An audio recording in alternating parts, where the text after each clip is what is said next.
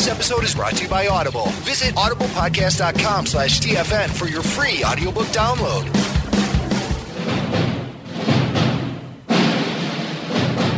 The following is a presentation from your friends at ForceCast.net. It's the ForceCast. Home to the official podcast of theForce.net. I feel the Force. And RebelScum.com. You rebel scum. A long time ago, in a galaxy far, far away.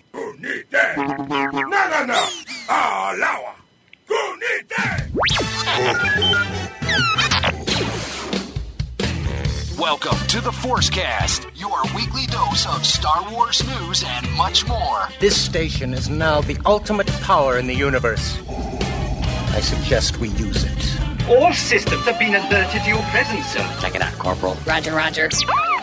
Now it's time for the weekly ForceCast. We would be honored if you would join us.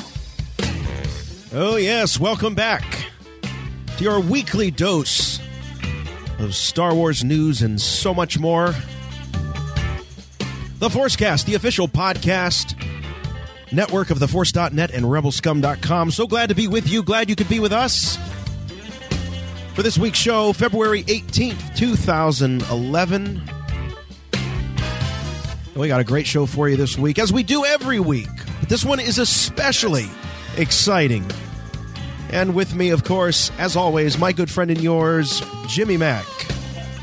Hey, Jason. Hey, Star Wars fans. Yeah, I'm excited about the show this week because what we have is an actual follow-up to a ForceCast investigative report. You remember a few weeks ago, we were delving into the relevancy in a canon sort of way of the Ewok movies. Remember those great made-for-TV Ewok movies, Caravan of Courage and Battle for Endor? And they were actually theatrically released overseas. Here in the States, they were on TV. But we were talking about where they fall into Star Wars canon. We even reached out to Leland Chee over at Lucasfilm, who really couldn't even give us a definitive answer. Right. So a few days pass after the show is out and people are listening to it, and we get an email. Jason, do you have the email? I have the email right in front of me. I have the email right here. It says, hey, guys, I was listening to your ForceCast, and I just happened to hear you guys talking about the Ewok movies and the different types of canon in Star Wars. The real reason why there is so many different types of canon is because not enough thought was put into piecing it all together. So they have struggled in trying to help it all make sense. This is where it gets interesting, folks. When we were filming the Ewok movies, Warwick Davis and I asked the producer in an interview on the making of what we were doing at the time, when does this all take place in Star Wars? His answer was 150 years after the Battle for Endor in Jedi. Wicket doesn't look a day over 130. Email goes on and says, also, Lucas did have a lot of involvement in making the first movie. He actually directed the reshoots, and I have a call sheet with him listed as the director. It was only on there on one call sheet, and on the next day, John Cordy's name was placed back on it. John Cordy had a prior commitment and could not be there. I even have a lot of video footage from the movies, and some of them include George Lucas, Linda Ronstadt, and Amanda Lucas.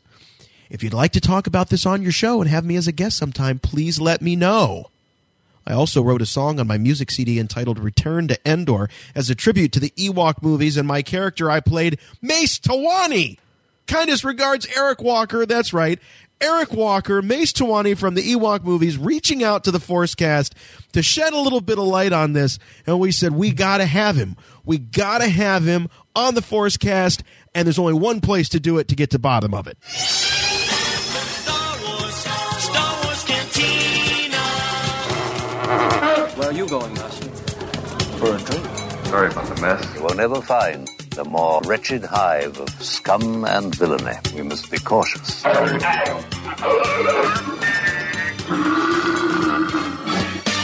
That's right. We got him. We got him. The first Mace in the Star Wars universe. Mace Towani, Eric Walker. Yeah.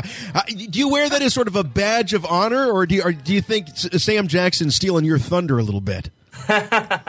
No, actually, you know, that the Star Wars first Mace was actually given to me by a writer who was doing an article for Star Wars Insider magazine, and he kind of coined the phrase Star Wars first Mace. I think his name is Marco Frumter. He does a lot of writing for the German Star Wars magazine, actually. So. So so he's officially ordained you as the first Mace. Eric, I got to ask, how did you just happen to be listening to the ForceCast at the time that we were talking about, the different levels of canon?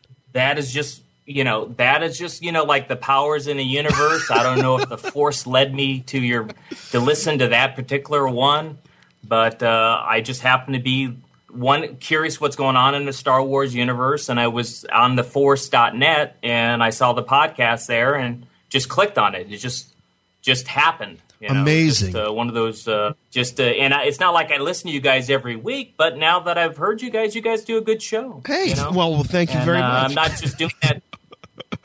Seems well produced. You guys are doing a good job, and I just what a coincidence for me to listen to it at the same time you guys are talking about the Ewok movies, which is kind of interesting. So you still sound like Mace Towani, I gotta say. I know I'm talking to Mace Towani here. I thought maybe your voice would have gotten a little more gruffy over the years, but you still got it. You still got the Mace. I still got that same voice. Well, when we did those movies, I was going through puberty at the time, so I wasn't young like Aubrey Miller, who played Sindel. So, and a lot of people say I have the same face, too, as well. When I go to conventions from time to time, they'll recognize me right away from my face. So, well, that's not bad. Yeah. So, how old were you, Eric, when you did the movies? When we did the first movie, I was 14, about 14 and a half. And when we did the second movie, I was 15. Yeah. And Warwick Davis and I, our birthdays are very close together. Our birthdays are actually only 3 days apart, actually. So now you mentioned video footage, and from what we found out is you guys were actually given permission to do some behind the scenes filming while you guys were making these movies. And is any of this ever really seen the light of day, or is this just private home movies for you two? Well, none of it's been released or anything like that. It hasn't seen the light of day. When they went ahead and released Caravan of Courage and The Battle for Endor, when they did the double feature and they released it like in 2006, I had mentioned to them that we had that footage, and Warwick and I were kind of disappointed. Both of us were disappointed that they didn't call us to do any commentary. They didn't ask us about our footage. They didn't do anything. So, yeah. But that's they were real busy at that time, though. You can't blame it on them. I think they were real busy finishing up. I think the last one, Revenge of the Sith or something like that. Or? Right. Yeah, right. What was the name of that movie? Revenge of the Sith. Right. So, Eric, you do sound disappointed you never got a chance to do that commentary. So I'd just like to publicly invite you to join us here on the ForceCast one day, and maybe we can record a commentary for Caravan of Courage. Do you think that'd be something you'd like to do? I would love to do it.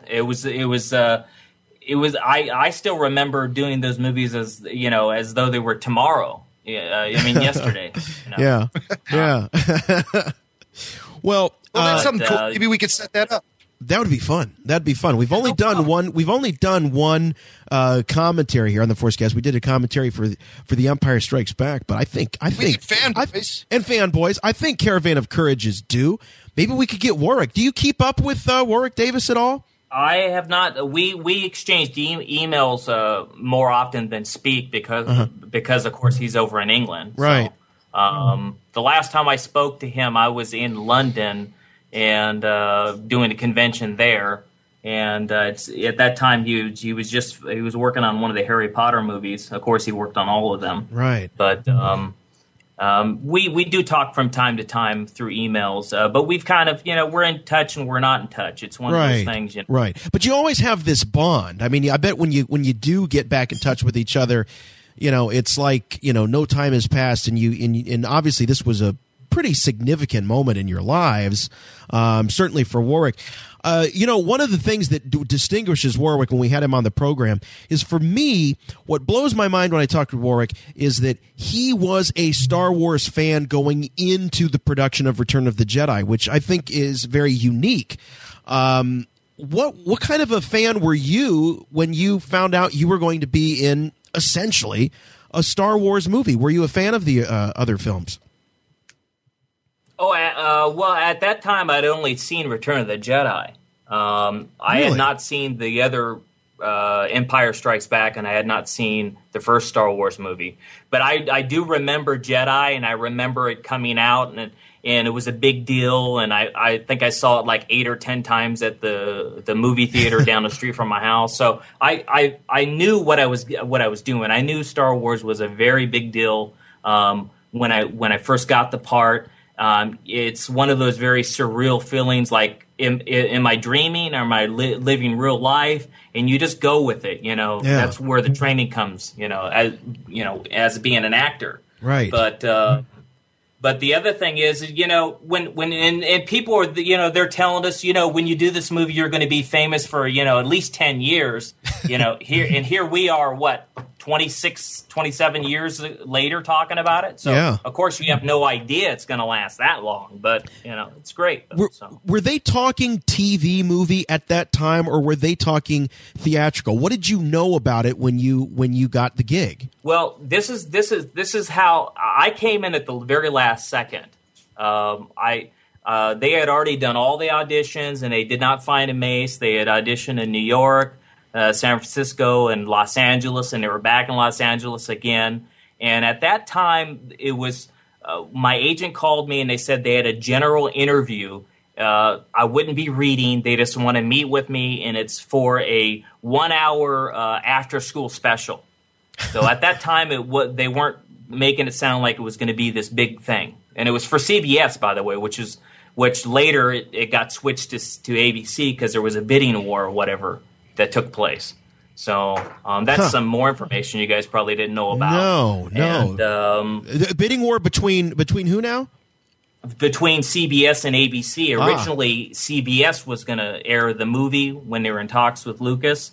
And then as it continued to grow, it went from this 1-hour Ewok special to this 2-hour movie.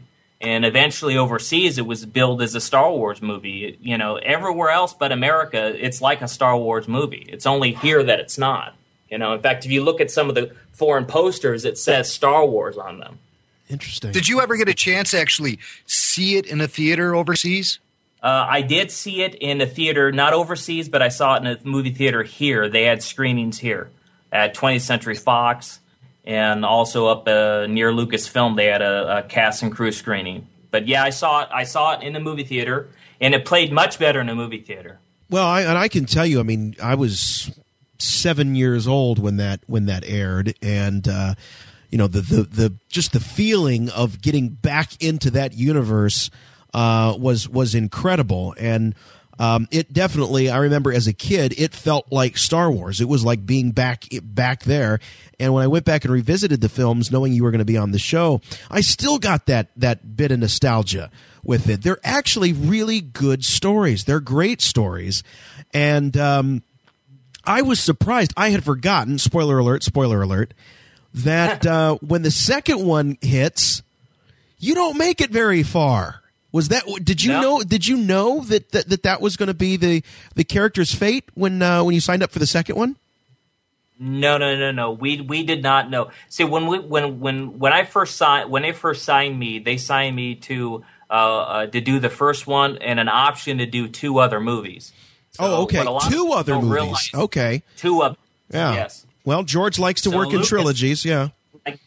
Yeah, so he actually had us all signed to do even a third one.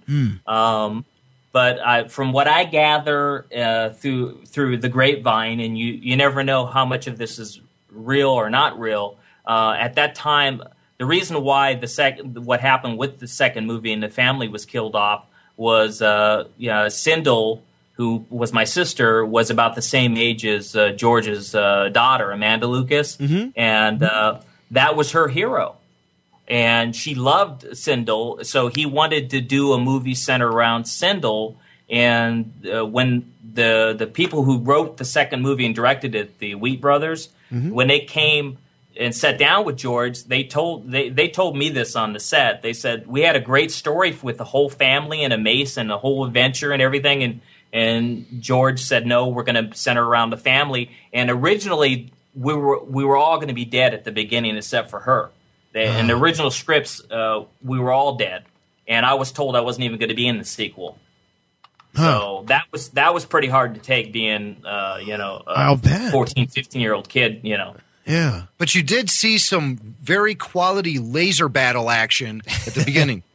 Probably more so than all of the entire film combined. I was excited. I was so excited when they at least let me die in it that I was jumping at the bit to do it because I wanted to prove myself, so to speak. So it really brought back a flood of memories for me. I remember being shocked as an 8-year-old that this family was gone and that she was an orphan. And when I did a little bit of research, I found that Eric, that it seems like George was inspired by the story of Heidi.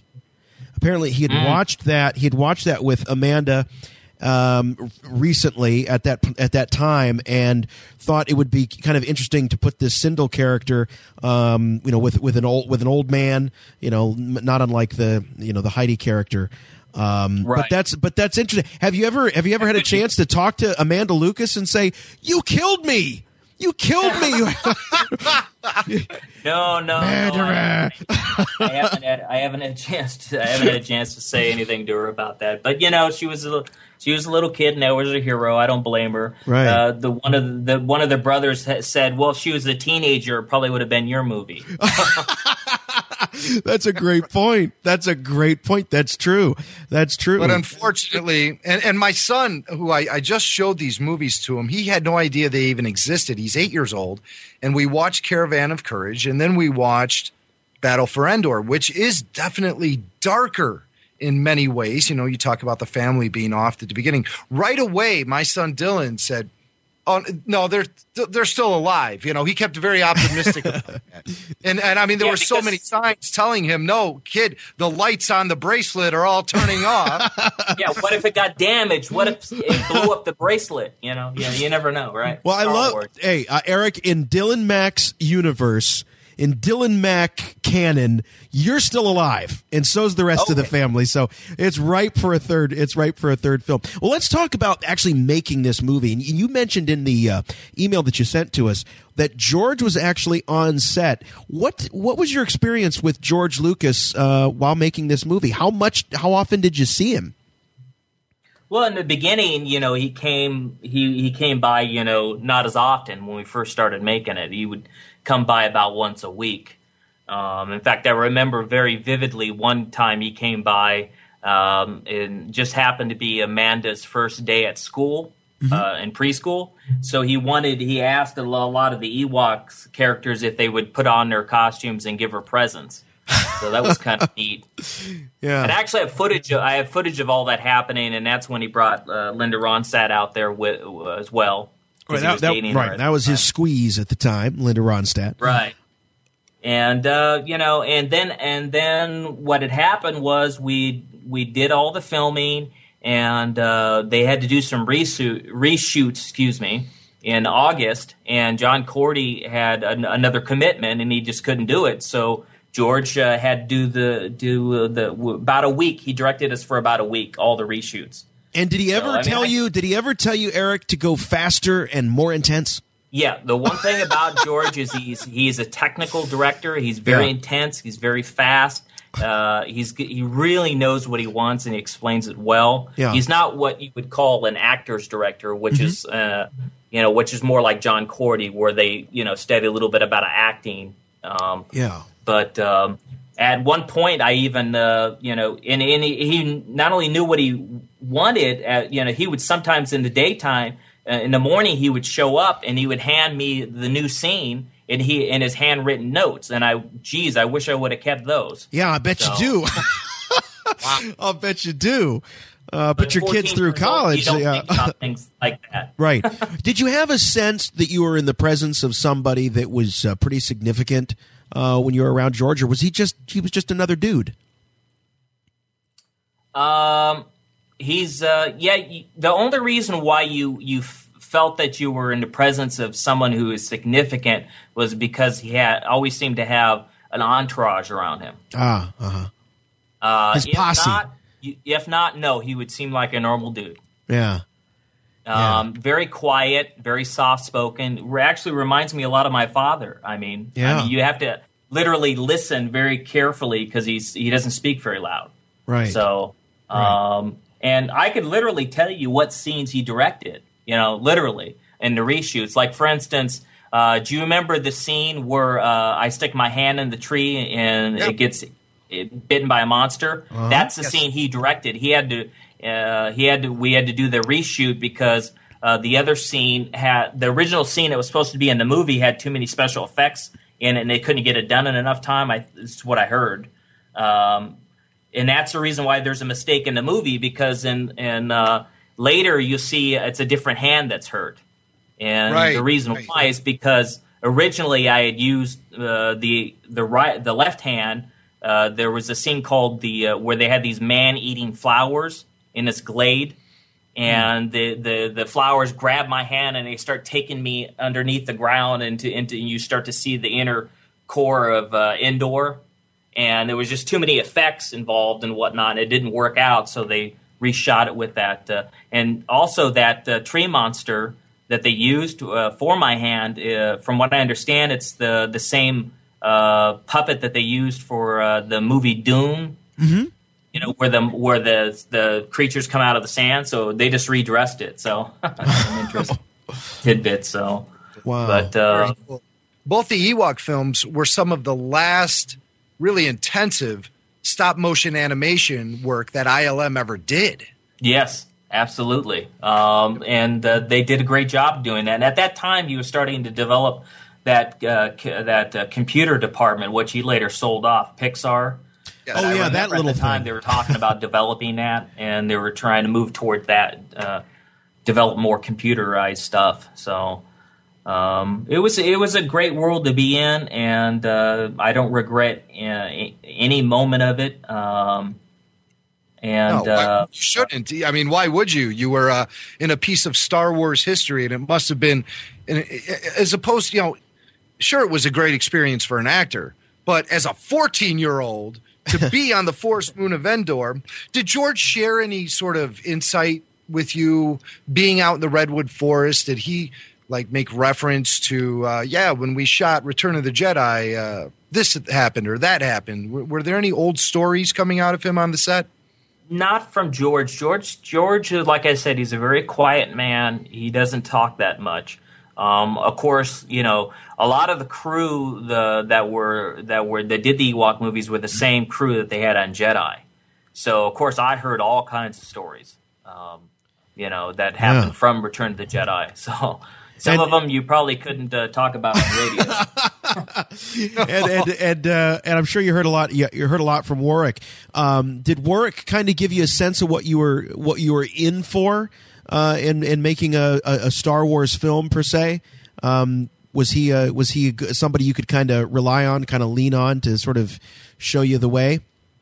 Well, Warwick and I were friends. We were really, really friends from the second we met each other. We were like joined at the hip because we were the only two kids on the set that were, teenagers. Yeah. So we would literally go out to eat, almost every night afterwards, and we had a lot of fun. I even have videos of us making commercials. Warwick is a very.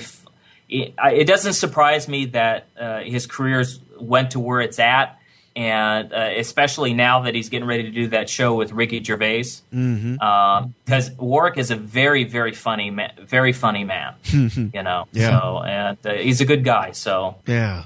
Well, he is. He's a funny guy, and I don't think you could probably have a better kind of big brother there on the set to kind of show you the way than Warwick Davis, certainly. Yeah. He certainly was, and we had a lot of fun, like I said, and we had mentioned making the making of, and back to the making of. I have about 2 hours worth of footage that they could use. Yeah. Of us running around a set, filming things and talking to people. So, give us an example of something that's sort of your favorite piece of all that material. What really stands out from all the things you and Warwick shot together? probably the commercials that we did, you know, the little comedic commercials we put in between all the other stuff. Because Warwick, like I said, is very funny. You know, he'll take Welch's grape juice, and he'll take a can, and with his British accent, he'll call it Welk. Welk grape juice, and or he'll take a root beer, a can of root beer, and say, this is root beer. It's made out of roots, and he'll grab a bunch of straw and try to put it in there. I mean, you have to see it visually. Right. And he'll say something like, "Well, grape juice, there's no salt in it, so we'll add some." And he'll take some salt and start trying to put it in it. So he would just do this off the cuff. You guys didn't sit there and write this stuff. He just did it all. All of it was ad-libbed, very, very funny stuff. Yeah. I mean, I'd love to have it released someday. Are you permitted? Are you permitted to show it if you go to conventions? Are you allowed to show it at all? I have not. Legal wise, I have not been told that I cannot show it. I've also not been told that I can't release it too. Yeah. I mean, I did have somebody, an agent of mine, talking to some lawyers, and they said it is our footage. We did shoot the footage, as filmmakers, and you had permission there on the set to do so. Yeah, it's correct. Yeah. And it is our footage. I mean, Lucas doesn't own it. I guess we probably could release it. I mean, they may be able to tell us we can't, but I don't know. I'm not a lawyer, so it'd be nice for the fans to be able to see it, though. Yeah, absolutely. Eric, correct me if I'm wrong, but didn't you actually sort of put plans in motion to release it as part of a book called Growing Up on Skywalker Ranch? What's the status of that project? Well, that project had I got so busy with other work and stuff I was doing with my music that I had put that on hold. But I had last year I started working on it again. And yes, I would like to release it with the book. And the book is it's just a metaphor. It's not like I really grew up on Skywalker Ranch. I only spent a few years there, so. But I would like to release it with it. I think so. And that's what I meant was I had some lawyers looking into it. My agent was talking to some lawyers to see if I could do it, and they seemed to say that I could do it as long as I say it was unauthorized or something like that. Yeah. So as long as I say it wasn't coming from them and they had nothing to do with it. Yeah. Now you said that you're kind of on off with contact with Warwick Davis. What about your little sister? What about Aubrey Miller? You keep in contact with her at all? I did get in contact with her, and we went to a convention in Ohio about 4 or 5 years ago. Really? And where at in Ohio? Do you remember? Cleveland or? It was in Cleveland, Ohio. Yeah. It was it was and it was the wrong convention for Star Wars actors to go to. It was like a horror film convention. Oh, I know exactly what you're talking about. Yes, it was like in Warren, Ohio. It was not the right place to be. It was like a fright fest kind of thing. Yeah, bless the stormtroopers for coming out and supporting us and the Star Wars fans that did come out. But I wish we would have because I was trying to get her to go to it. And one of the things that I was surprised about when we were at the convention, there was a couple things. But one of the things that I was surprised about was she does not remember anything about making those movies.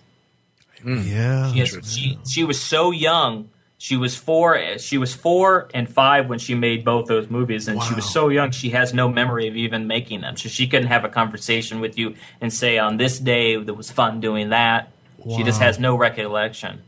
So wow. That's amazing. I mean, we've spoken to Jake Lloyd, who played Anakin in Episode 1, and I think Jake was 8 or 9 when he did those movies, and his recollection is pretty hazy. I mean, he has, he remembers certain things, but he doesn't remember it all. And it's interesting when you're a kid. I can imagine that it's. Wait, can you imagine? She was 4 and 5. Yeah, that's crazy. Crazy. Right. Yeah. So she was even younger. But I must have blown her mind when she stepped on the set with those Ewoks as a 4-year-old. She loved the Ewoks. Yeah. I mean, they were real worried that they were going to scare her, believe it or not. And we did a screen test together, and that's when we found out we both got the part. We did all day long. We were at John Cordy's, who's the director. We're at Cordy Films, and where his place was at, and they had us in the back area, and they brought an Ewok, and they put it on a pole to make sure it wouldn't scare her. Wait a minute, an Ewok on a pole? What kind of kind of pole are we talking about? Didn't have a little person, I guess. But they come apart in sections. You know, I don't know if you were aware of that. Like the head separate. You know. But this one. Let's see if this scares her. Let's mount this Ewok on a pole. Yeah, right. Yeah, before we get one in the suit. Geez, Al. Wow. Well, you know, it was just interesting, you know, how the whole getting the whole part happened was just a fascinating story. How I came in at the last minute, and back to what I was saying is I was supposed to just go for an interview and not even read, and then they liked me enough that they said, "Can you read some sides, which are the script?" And I said, "Yeah, sure," and I said at the time, you know, I'm a professional actor. I have a prepared monologue. Can I do that for you too? And they said, sure, yeah, you could do that. So, and it just so happens that when they were videotaping me later to show George Lucas the audition, that the producer he forgot to hit record during most of the interview and audition, but he recorded my audition, my monologue. So, and from what I understand, that's what got me the part. And George had already decided that he wanted Aubrey and I to do the role, but John Cordy and Thomas Smith wanted to see how well we worked together and make sure she wasn't scared, like I said, with the Ewoks. That's why we did the screen test. So right, wow. Yeah. You know what's an interesting scene from Caravan of Courage is when you discover those little glowing Tinkerbells, and you're outside the campground hopping around chasing it, and I wonder what you recall from shooting that scene, because obviously you were imagining it all, and the way you were hopping around that campsite it must have been pretty funny to do as a 14-year-old on the set. Do you have any memories of being directed in that scene? Yeah, I remember that. We shot that scene on a soundstage that they called Cookie Bay. And that was when Lucasfilm and ILM was in San Rafael before they moved to Skywalker Ranch, because they were in the process of still building it at that time. And so even though it looks like we're outside, we're actually in a soundstage. And what they did was they had this pole that had a light, they took like a small light, and they would move it around. So we were able to so we did visually get to see something. It wasn't like 100% not seeing something. So that helped out a little bit. Now, Eric, you mentioned that when you found the ForceCast, you just happened to be on the Force.net. You do like to jump in and see what's going on in the world of Star Wars. What kind of fan have you been? I get a sense you're more of a casual fan since your experience making the films.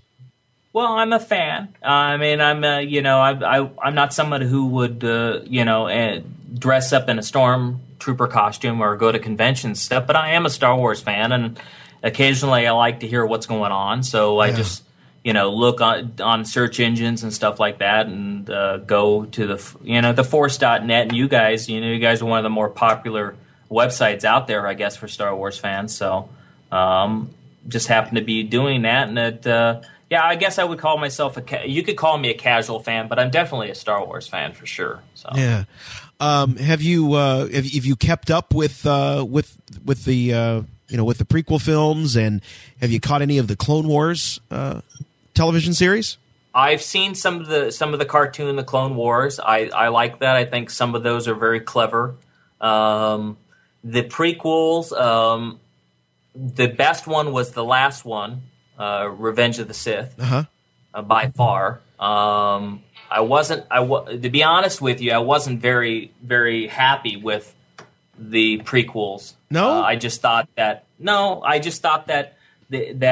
so many years had went by, and something had happened in between that turned it into this, more of thing about merchandising than making movies. And that's my opinion. Sure, you know. sure. Yeah, sure. No.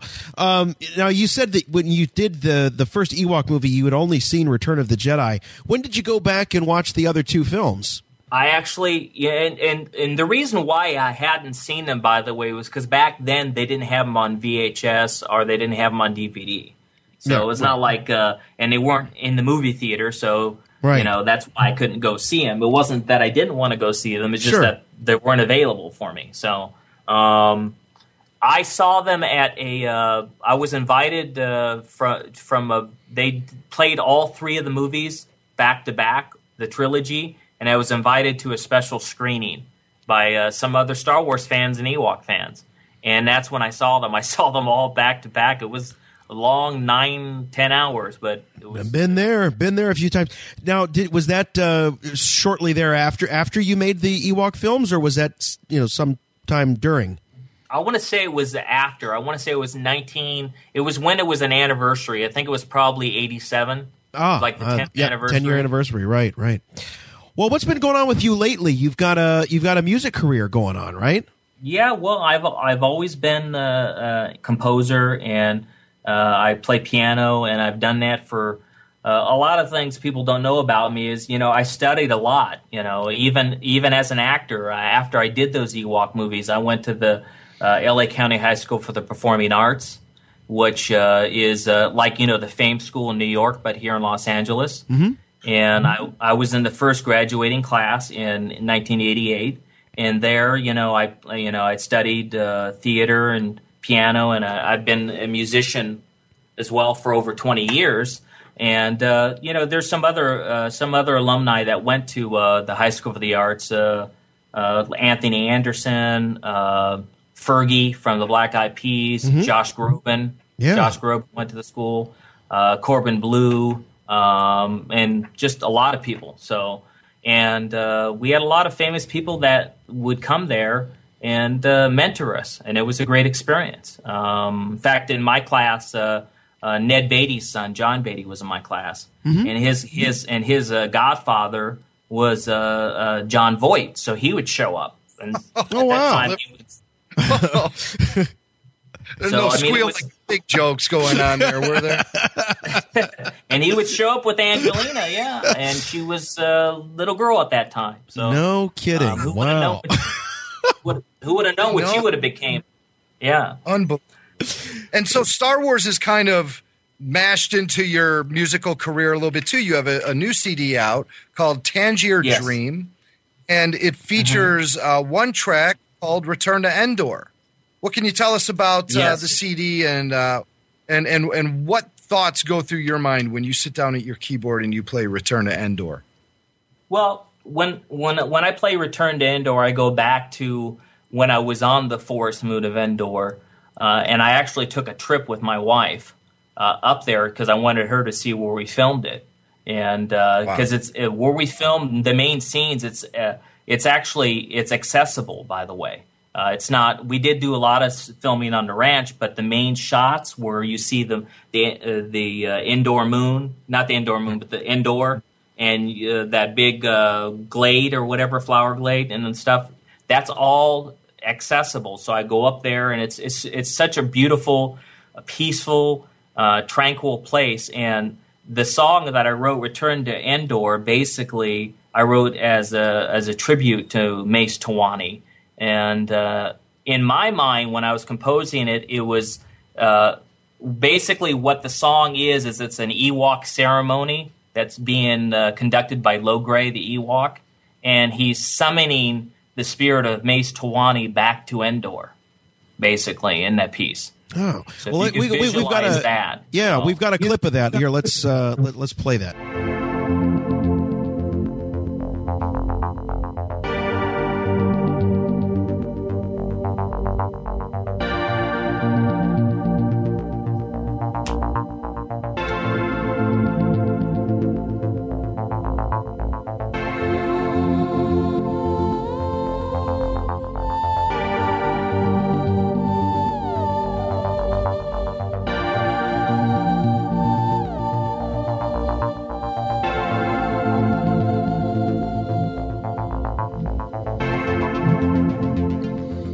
That's a clip of Eric Walker's Return to Endor from Tangier Dream. And we've got, actually, you've been kind enough to give us a CD to give away, which we're going to do that. So we want to make it fair. We want to make it open for folks that are listening to this as a podcast over the weekend. And so what we're going to do is I'm going to put you on the spot, Eric. What would be a good trivia question to ask about one of the Ewok films that is out there? It's available for people to know, but might be tough. Is there anything you can think of off the top of your head? Good question about maybe make these folks go back and watch one of these movies. I do have. I know a few things trivial. I know a little bit of trivia from the Ewok movie. Yeah. Give us a good trivia question. Folks can email the answer to ForceCast@ForceCast.net and include their mailing address in case they are the winner of Eric Walker's CD, Tangier Dream. And you can check out all of Eric Walker's music at ericwalkermusic.com. That's Eric with a C, ericwalkermusic.com. So you got a question? Yes, I got a question. All right, lay it on us. What famous Disney character is in the movie The Ewok Adventure sitting in one of the trees? Ooh. That's a good one. Disney characters sitting in the trees. You're going to have to email us the answer. Yeah, I think you might. I think you might have to. Too hard. No, I think that's a good one. If it's available, I mean, if folks can go back and review the film, and is it pretty plain, or is it pretty tough to spot? Because off the top of my head, I can't think of it. Yeah, it's tough to spot. It was one of those things that the people in the behind the scenes threw in there as a thing. But it's there, right? It's there. It's there, absolutely. It's there in the first film. Give us an idea of what scene we're talking about. It would be in the shot where it shows the Ewok village. All right, there you go. I think I know who it is. I'm not going to say, but I have my guesses. Well, so everyone, send us your guesses, ForceCast@ForceCast.net. Everyone who enters and gives us a guess, we'll tell you the answer next week on the ForceCast Live, and we'll pick our winner. Eric, I can't thank you enough for, first of all, listening to the podcast, and secondly, emailing us, and thirdly, deciding, agreeing to come on the program. We really appreciate it. It's great to hear from you.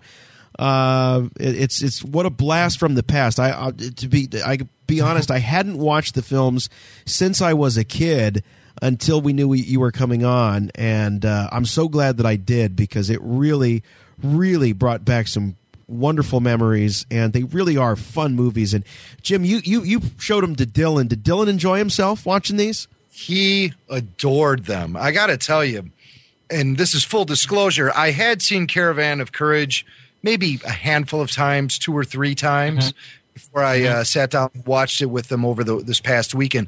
But I had never seen Battle for Endor at all. And I have to say that they stand up strong to this day. They've aged well, and they're worthy entrants into the Star Wars saga. I think that any Star Wars fan should do themselves a favor and sit down and watch it, because, it's not little kiddie fare. It's not, something you'd see on PBS in the morning. This is some dark, sinister stuff going on here on the Forest Moon of Endor. You have Wicket, and nothing becomes more Star Wars canon than Wicket the Ewok.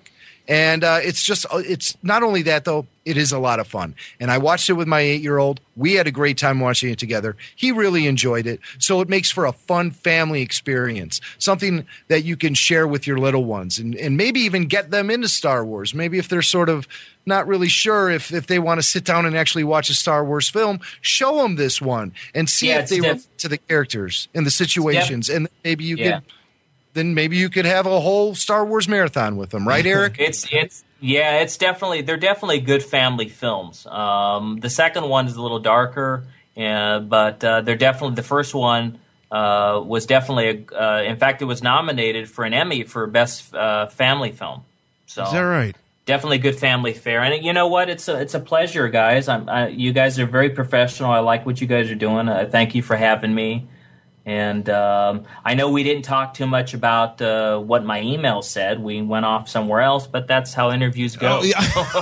Well, all right, fine. Let's bring this up here before we let you go. You were told that, as far as the canonicity of this film, that it took place 150 years after the Battle of Endor in Return of the Jedi, and all the research I've done shows that the accepted canonicity of this film places it somewhere between Empire and Jedi, so it predates Jedi. This is in stark contrast. But you know what? You know why that is that way? Because a book was written. What had happened was they were trying to Lucasfilm and the powers that be and the people that write the books and stuff like that were trying to take this hodgepodge of a mess that got created with all this expanded universe and all this other stuff, and they tried to assimilate it and make it have a chronological order. Excuse me, I can't speak tonight.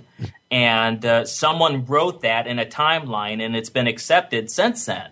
But the fact is we were on the set, and I don't, I should probably look. I might even have him on video saying this, and because he also makes a reference. If you watch, there's a scene in the Ewok movie where Wicket and Sindel are playing with these toys.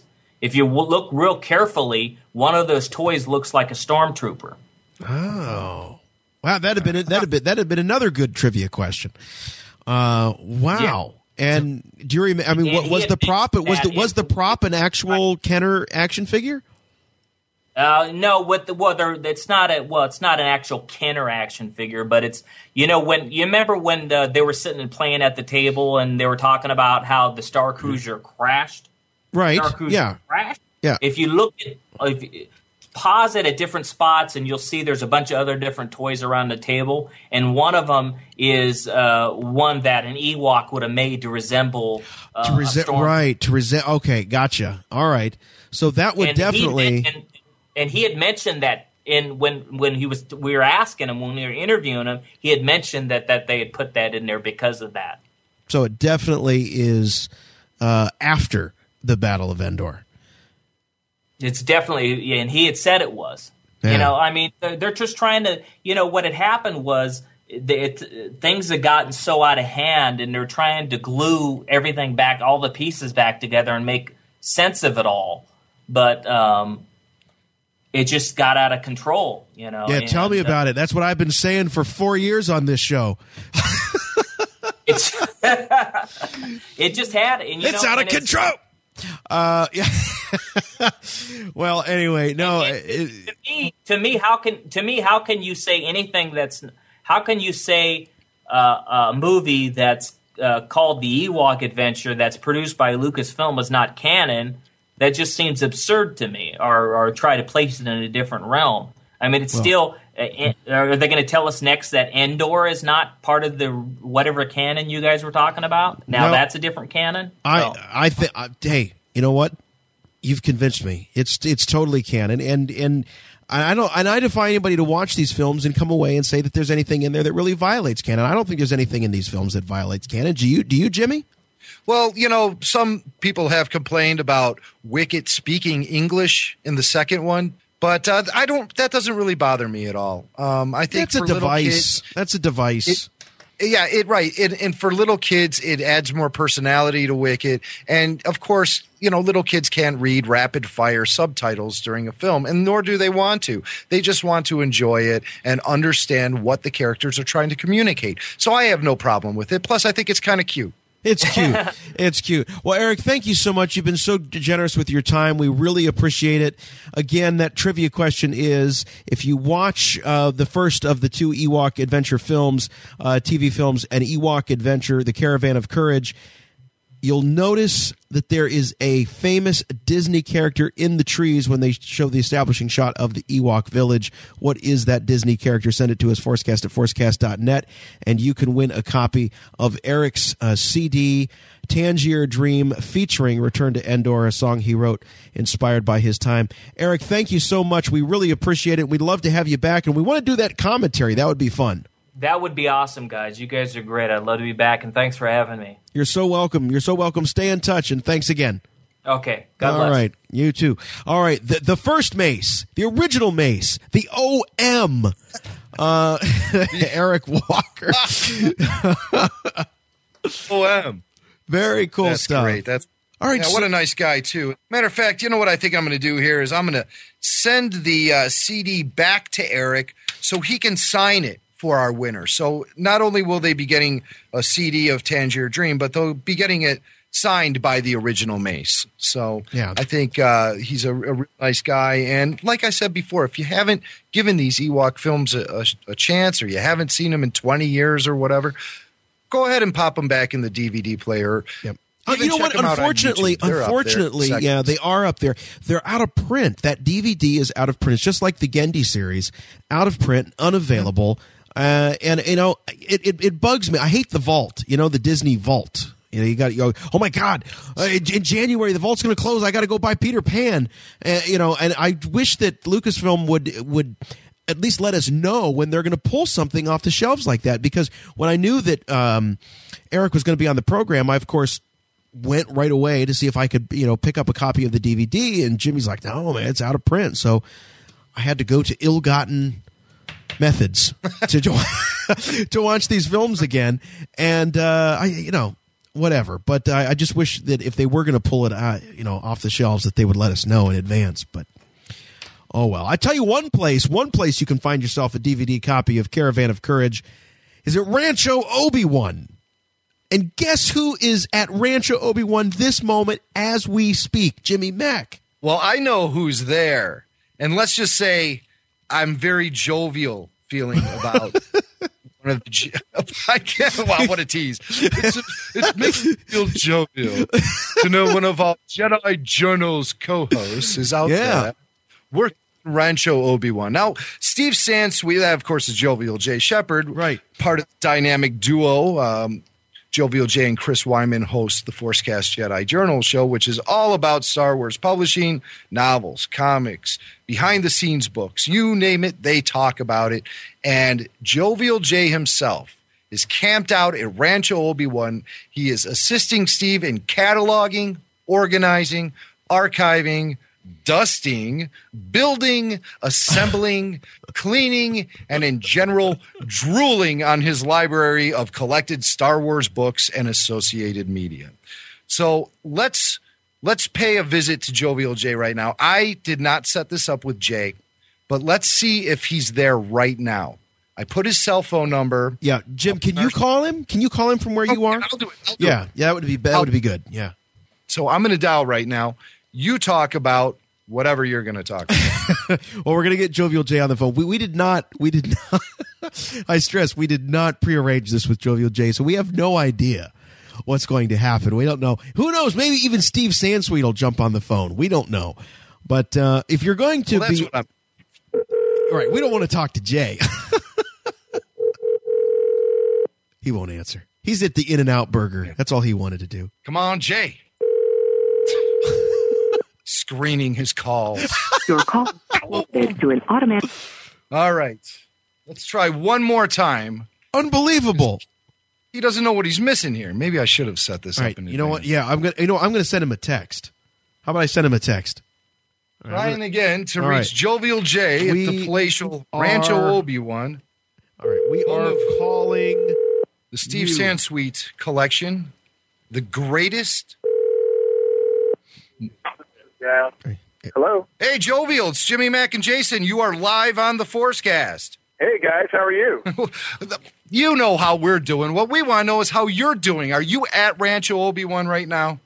I am right now. I just got back from dinner, and, man, I am so tired, and I've only cracked just a small fraction of what's here. It's there is so much work to be done, and it's going to be a tough 4 next days, I think, but it's going to be a total blast. So what do they got you doing out there? Well, the library is just full of stacks of books, magazines, comics from the last 3, 4, 5 years, a lot of foreign stuff. And so basically you've got some new shelves going in. We're going to expand the library so that it's not just stacks and piles. And We're going to try to clean everything up and organize it a little bit better so that you can see what's there, you can get to it, and make it like a real library. Just because he's run out of space in what he's got right now. So essentially, you have become the Jocasta Nu of Rancho Obi-Wan.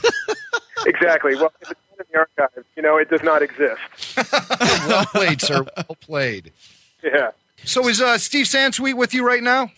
He is not. He is indisposed at the moment in another room here. Oh, I see. Indisposed. So Jay, can you kind of describe the library side of the Rancho Obi-Wan? Sure. It's so I'm sure a lot of listeners have seen pictures of parts of the whole museum, and so there's just a room that has, I don't know, right now it's probably like 5 or 6 bookshelves, floor to ceiling, stacked with books. And then there's some bookshelves in the middle for display, for some more prominent things. And then there's just piles of books and boxes filled with books. And so what he's done is he's cleared out a space next to that, which has a bunch of new bookshelves that are being built right now and going in. And we're going to try to divide up these stacks, make sure that the foreign books, are put into one area and all the U.S. books in another, and just try to sort everything out. He's got stuff set up in such a way that, like the fiction books are together in kind of chronological order. So if you're, looking for the new Jedi Order, you can kind of go to one section and see all the variations, the hardcover, the science fiction book club version, the paperback version, and then, just tons and tons of stuff that, even stuff that I'm seeing, I go, I didn't even know this existed. Well, let me ask you, what EU is in the bathroom there at Rancho Obi-Wan? Just out of curiosity. Well, I haven't seen anything in any EU in the bathroom, though there are all sorts of Star Wars bath soaps, the Star Wars toilet paper, little mini Jar Jar soaps, things like that. You come to my house, there's nothing but EU in the bathroom. There's comic books galore. It's the only place I can get some peaceful reading done. I hear you. Yeah. You know what that's like. All right. So, Jay, how long are you going to be out there? I'm out here for about 4.5 days. 4.5 days of wall-to-wall Star Wars action. Will you be recording any reports for Jedi Journals? I am going to try to do that, yes. I'm going to see what time allows for us to do here. The first 2 days are just going to be sorting and moving, and then hopefully I'm going to be able, on the weekend coming up here, to crack into doing a little cataloging, because they need to have that done as well, but we may not even be able to get to that part. So I'm hoping to file a couple reports for our next episode of Jedi Journals while I'm here as well. All right. Well, so, do or do not. There is no try. Yeah, exactly. I will do. All right. All right, Jay. Well, we'll let you get back to work. Beware of paper cuts, as I'm sure you all always are. Be sure to give our best. Be sure to give our best to the crew out there, to Steve, to Ann Newman, to everyone at Rancho Obi-Wan. They're great friends of us here at the ForceCast. Jay, we're proud of you for taking on this noble cause. This it's a noble gesture of yours to go out there, lend your expertise and a little elbow grease to Rancho Obi-Wan. So get it all nice and cleaned up for when me and Jason come out there, okay? All right. Good. Thanks, Jim. Thanks, Jay. All right, buddy. Thanks, Jay. Good to hear from you. Jay Shepard, Jovial Jay, half of the team behind the Jedi Journals, one of the newer programs here on the ForceCast Network, reporting live from Steve Sansweet's Rancho Obi-Wan. And I'll tell you what, you're right, Jim. He is the Jocasta Nu. He really is the Jocasta Nu of the Star Wars universe. It's certainly. But at any rate, hey, before we go any further, I do want to stop and mention that this program is coming to you because of the generosity of good folks like the people at Audible.com. We're talking about books. We're talking about EU, and there's probably no better way to catch up or consume your expanded universe than through Audible.com and their great selection of audio books. They are your number one source, the leading provider of spoken audio entertainment, information, and educational programming. You download this stuff right from their website, play it back on your PC, burn it to a CD, or come on, this is 2011 for God's sakes. You're going to put it on your personal media player, whether it's an iPod, an iPhone, an Android phone, whatever. They have apps available for your iOS and Android devices, just about anything you can imagine, down to like GPS, TomTom devices. There's a file format that supports any of these different types of media players. Over 80,000 hours. 80,000 hours. That's more hours, Jim, than we have in our own ForceCast archives, I think, although we're getting close. I think we're getting close. I've worked that many hours on the show. I can tell you that. I don't doubt that. Just this week alone. The great thing is you get to listen whenever and wherever you want. If you're listening to the ForceCast, you know how great it is to have portable audio entertainment right at your fingertips. And Audible.com is a great provider of that sort of thing. Just about every genre, Audible has it covered, from the latest and greatest bestsellers to the classics. 1,000 different science and technology, and over 1,100 different science fiction and fantasy titles. More being added, of course, all the time. Over 140 different results when you search for Star Wars. And I'll tell you what we're going to do. We're going to offer you a free audiobook download of your choice. All you have to do is go to audiblepodcast.com/TFN. That's audiblepodcast.com/TFN. Go there right now. Sign up today. No obligation to stay involved. And you get to keep your free audiobook from the good folks at Audible. And I do want to mention, we got an email here from Mike Drum from our own Ohio, not too far from the Palatial ForceCast studios, from Sandusky. That's where Cedar Point is. It's probably the only way people might know of Sandusky, Ohio. Cedar Point. He says, hey, ForceCast, just wanted to thank you all for the time you guys put into the show each and every week. I really needed the ForceCast this week. It's been an extra stressful week of work, and all of the shows you produce have come in extra handy. I have some really long days and nights, but I had a Collector's Cast and a Clone Wars Roundtable to help me out. When I was through with those shows, I kept my earbuds in and turned on my Audible app, thanks to the ForceCast. I don't have a Star Wars audiobook this week. Conan the Barbarian is pretty awesome to hear. The voice of the audiobook is Todd McLaren, and he brings the story to life. There are a bunch of short stories compiled together. The compilation I'm listening to is called The Savage Sword of Conan, or as George Lucas calls it, The Savage Sword of Conan. Well played. Anyways, he says, I've also really enjoyed the Jedi Journals podcast. They reminded me that Knight Errant was out and gave it good reviews, along with a great interview with John Jackson Miller. I had to have it then. My local Borders was sold out. Thankfully, I found a copy at another Borders in, that's right, Canton, Ohio. Sandusky boy coming all the way down to Canton, Ohio to buy his copy of Knight Errant. He goes, that has been great so far this week. I know I still have the weekly ForceCast to look forward to today. And as long as I keep the people at work at bay, I can listen in relative peace. Thanks so much for everything you do. Yeah, you know what that's like, right, Jimmy? Oh, yeah. Keep the people. Work would be great except for all those people I have to deal with. Star Wars and the ForceCast productions have kept me sane this week. Great to hear from Mike, and it's another testament to how great it is to have Audible.com content as certainly a once you get through, of course, all of your ForceCast podcasts, you need something else to listen to, and Audible is a great source for that sort of thing. So big thanks to Mike, and big thanks to Audible. Once again, that URL, audiblepodcast.com/TFN. Go there for your free audiobook download. And Mike was talking about the Jedi Journals. We want to remind you about the Collector's Edition, hosted by Dan Curto and James Burns.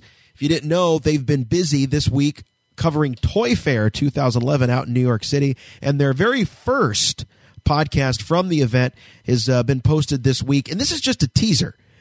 I tell you what, it left me wanting more, because I listened to this thing and I'm like, yeah, but.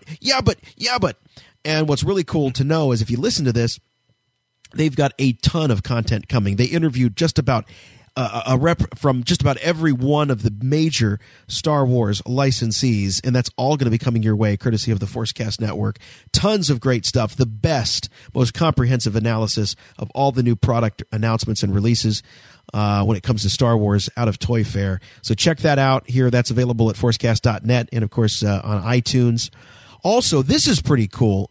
Our friends at IndieCast, if you're an Indiana Jones fan, you might want to check this out. They released the first in their own read-along adventure series of podcasts. This is pretty cool. It's an enhanced podcast.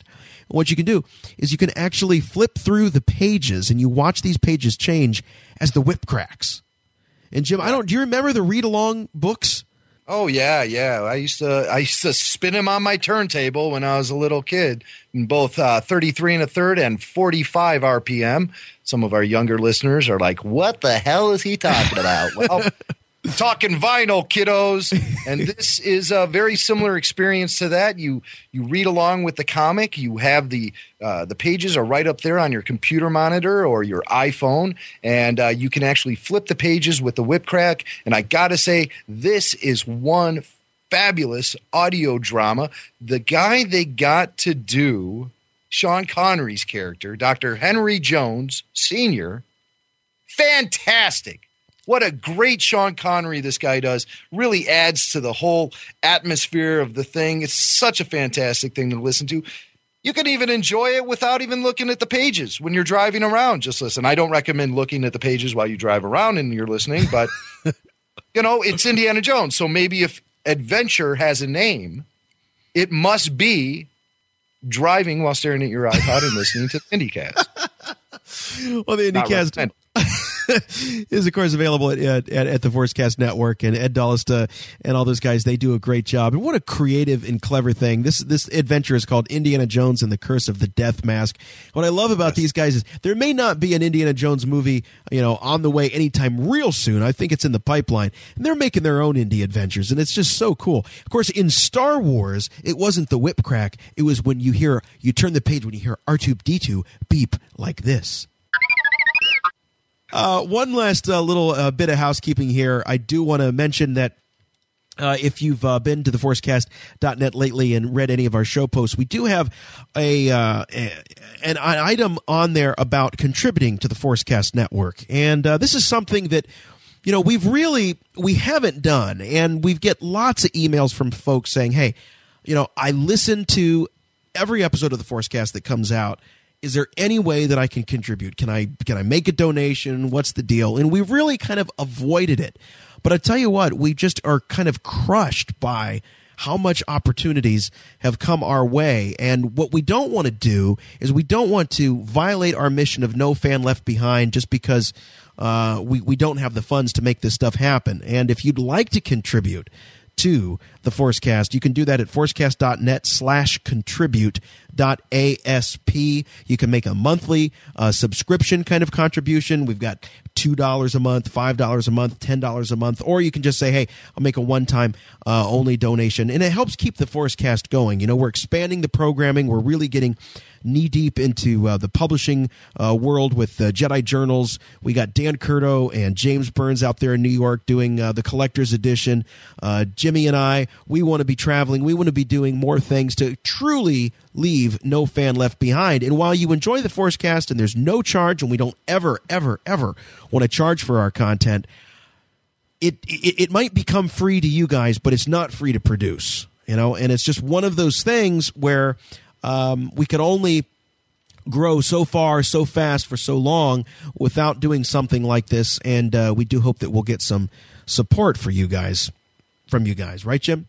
We're already starting to get that support. As a matter of fact, long-time ForceCast listener Pedro, a.k.a. Jorbex, I believe, Jason, you can correct me if I'm wrong, but he was actually the first ForceCast contributor. Right, he was. He's making a monthly contribution to our effort here at the ForceCast, and like Jimmy said, long-time listener. And I remember some of the first emails we got were from Pedro Jorbex, as he's known as on the forums and whatnot. And it was great to meet him at Fan Days. Good guy, and we really appreciate that. We'll certainly put the funds to good use. It's just going to help us create better programming and get us out there and able to cover Star Wars the way it needs to be covered. And like I said, we have so many doors that have opened for us over the years. And the one thing that's holding us back is just the realities of everyday life, which you guys are all, of course, familiar with. So this is just one way you can make a difference in the kind of coverage that we're able to provide. Once again, that's forcecast.net/contribute.asp. And if you're so moved, we certainly would appreciate it. little piece of ForceCast trivia, as long as we're talking about Jorbex. There was a time, I remember, our friend Jorbex from Mexico actually hosted the ForceCast, or should I say, El ForceCast.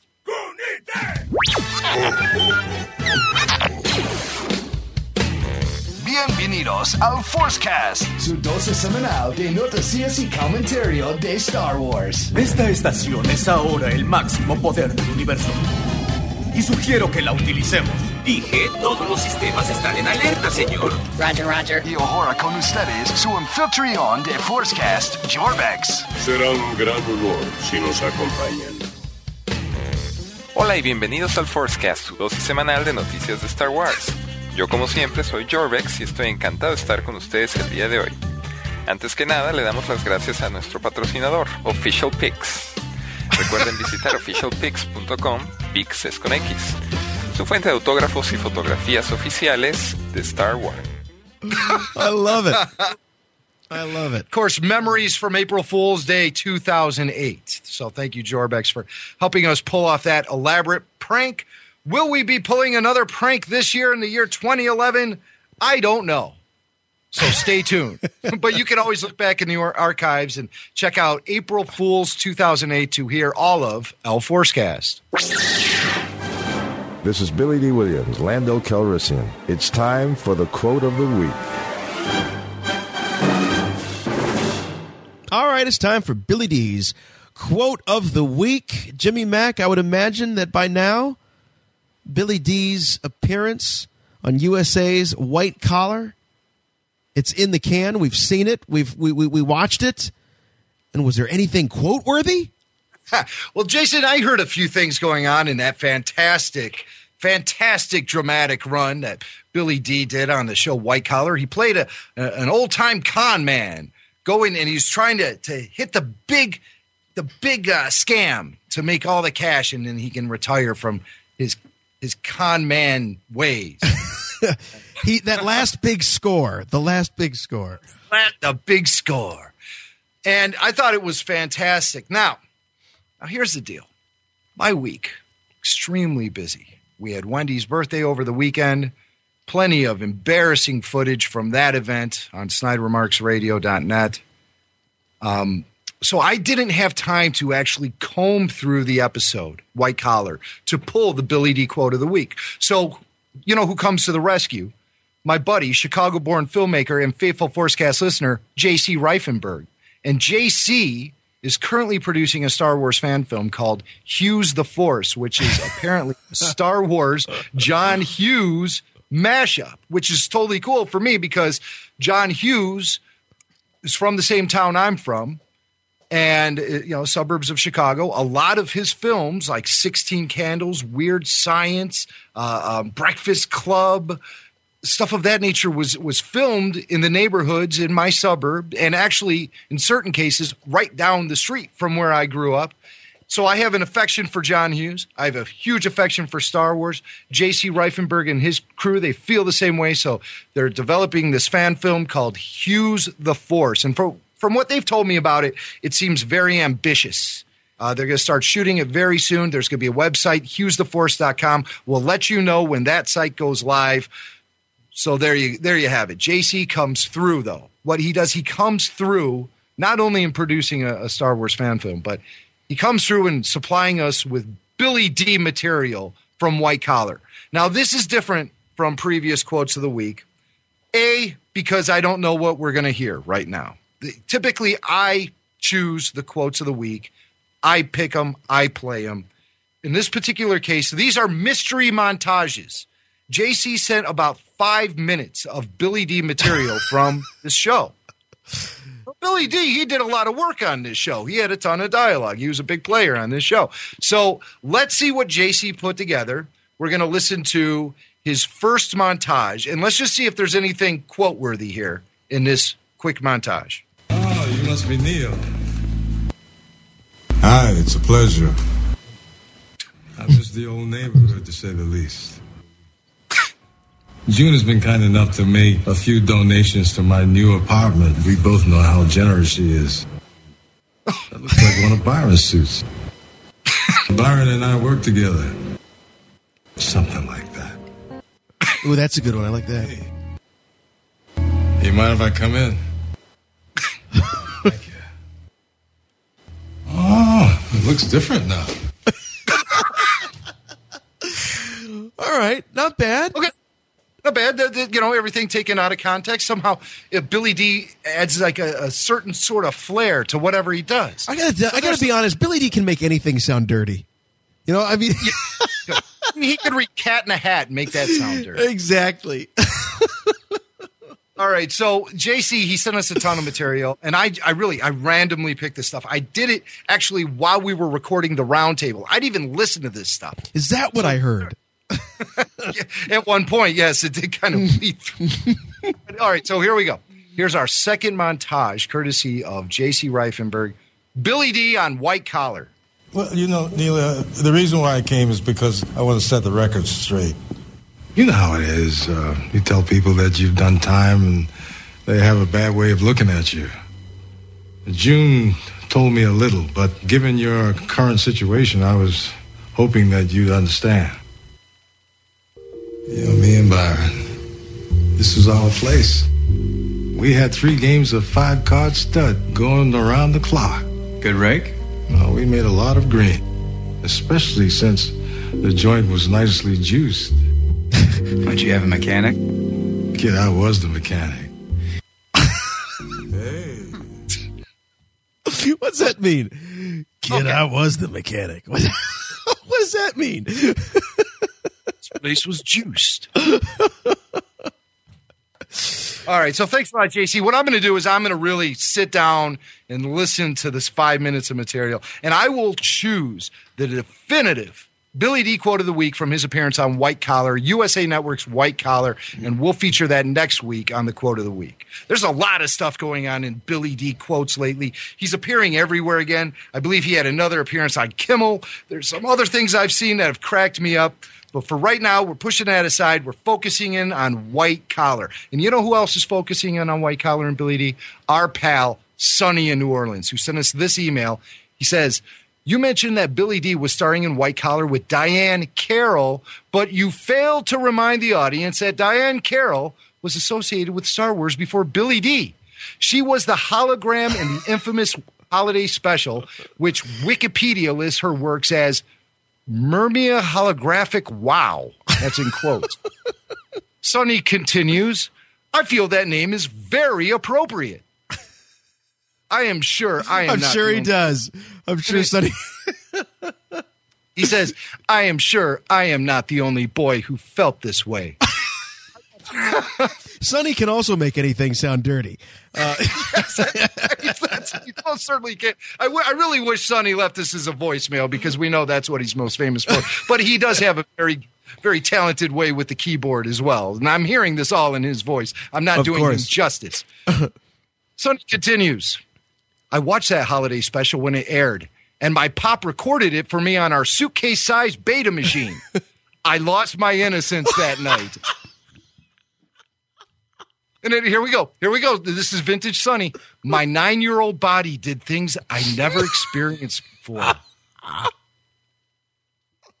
I watched that part over and over again for years. Please play the clip. Please, he asked. Please, ForceCast, play the clip and remind those who don't remember. Yes, my friends, that is Diane Carroll. Thank you, Diane.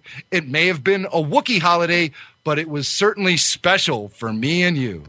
So, of course, I believe it was Bonnie Burton who dubbed this particular scene from the holiday special as Wookiee porn. And this was the scene when Itchy...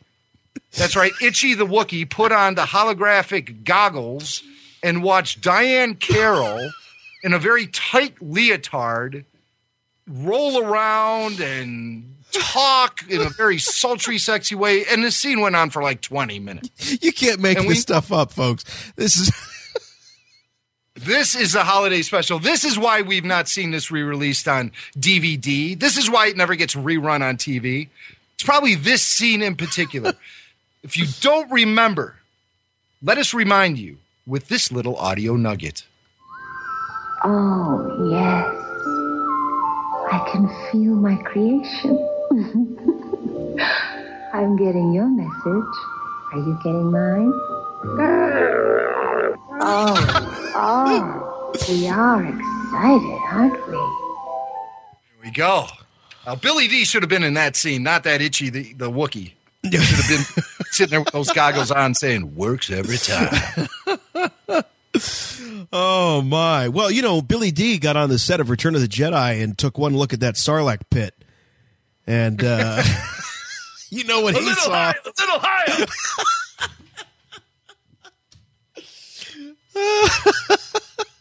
I bet that's not the first time he's been grabbed by one of those. All right, Billy D on Twitter.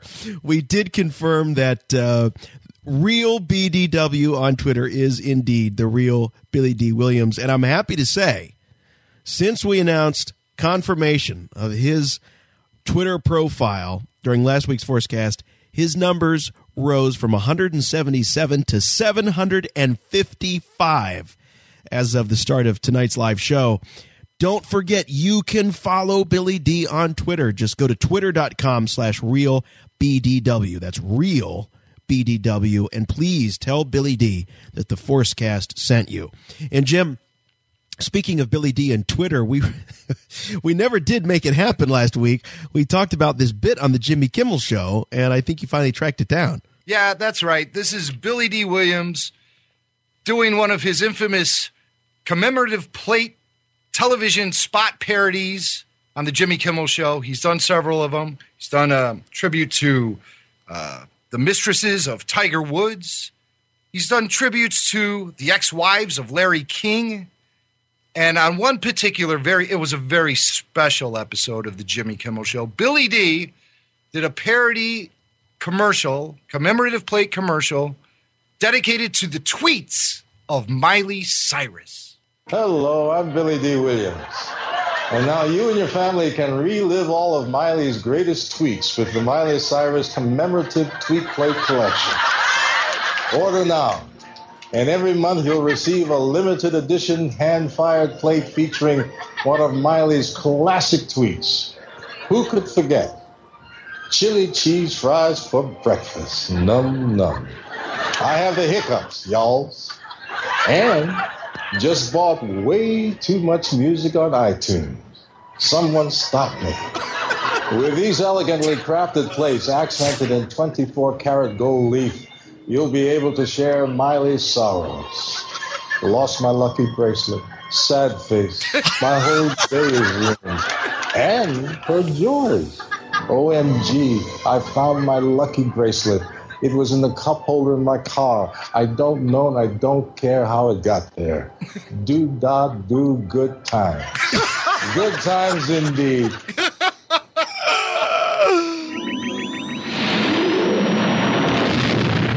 I have good news for you, my lord. That's good news. Come closer, I have good news. All right, your headlines for this week. I love that bit. That is great. That's great. All right, well, if you've been watching the Clone Wars, of course, you know that Liam Neeson reprised his role as the Jedi Master Qui-Gon Jinn on the series, and it really, the whole, you can listen to it on the roundtables, the analysis, but that whole Mortis trilogy I think just shook Star Wars fandom to the core, and it really kicked it up a notch as far as the Clone Wars goes. And Liam Neeson apparently making the promotional rounds for his latest film, Unknown, and had a chance to catch up with the guys at IGN about reprising his role as Qui-Gon. Would I do again? Sure, yeah, I would. Yeah, we had fun, and it wasn't a huge commitment, you know. They called and asked would I supply the voice, because Sam Jackson was doing his guy, and he wanted first dibs to refuse or not, so they called me and said, well, Sam Jackson's doing his, and because he feels that's his character, and it should be his voice. And I thought, okay, well, that's fair enough. I'll do mine. That's cool. It was nice to do, yeah. What? Well, I think, okay, what we're talking about here is Sam Jackson came back to do it for the movie. Right.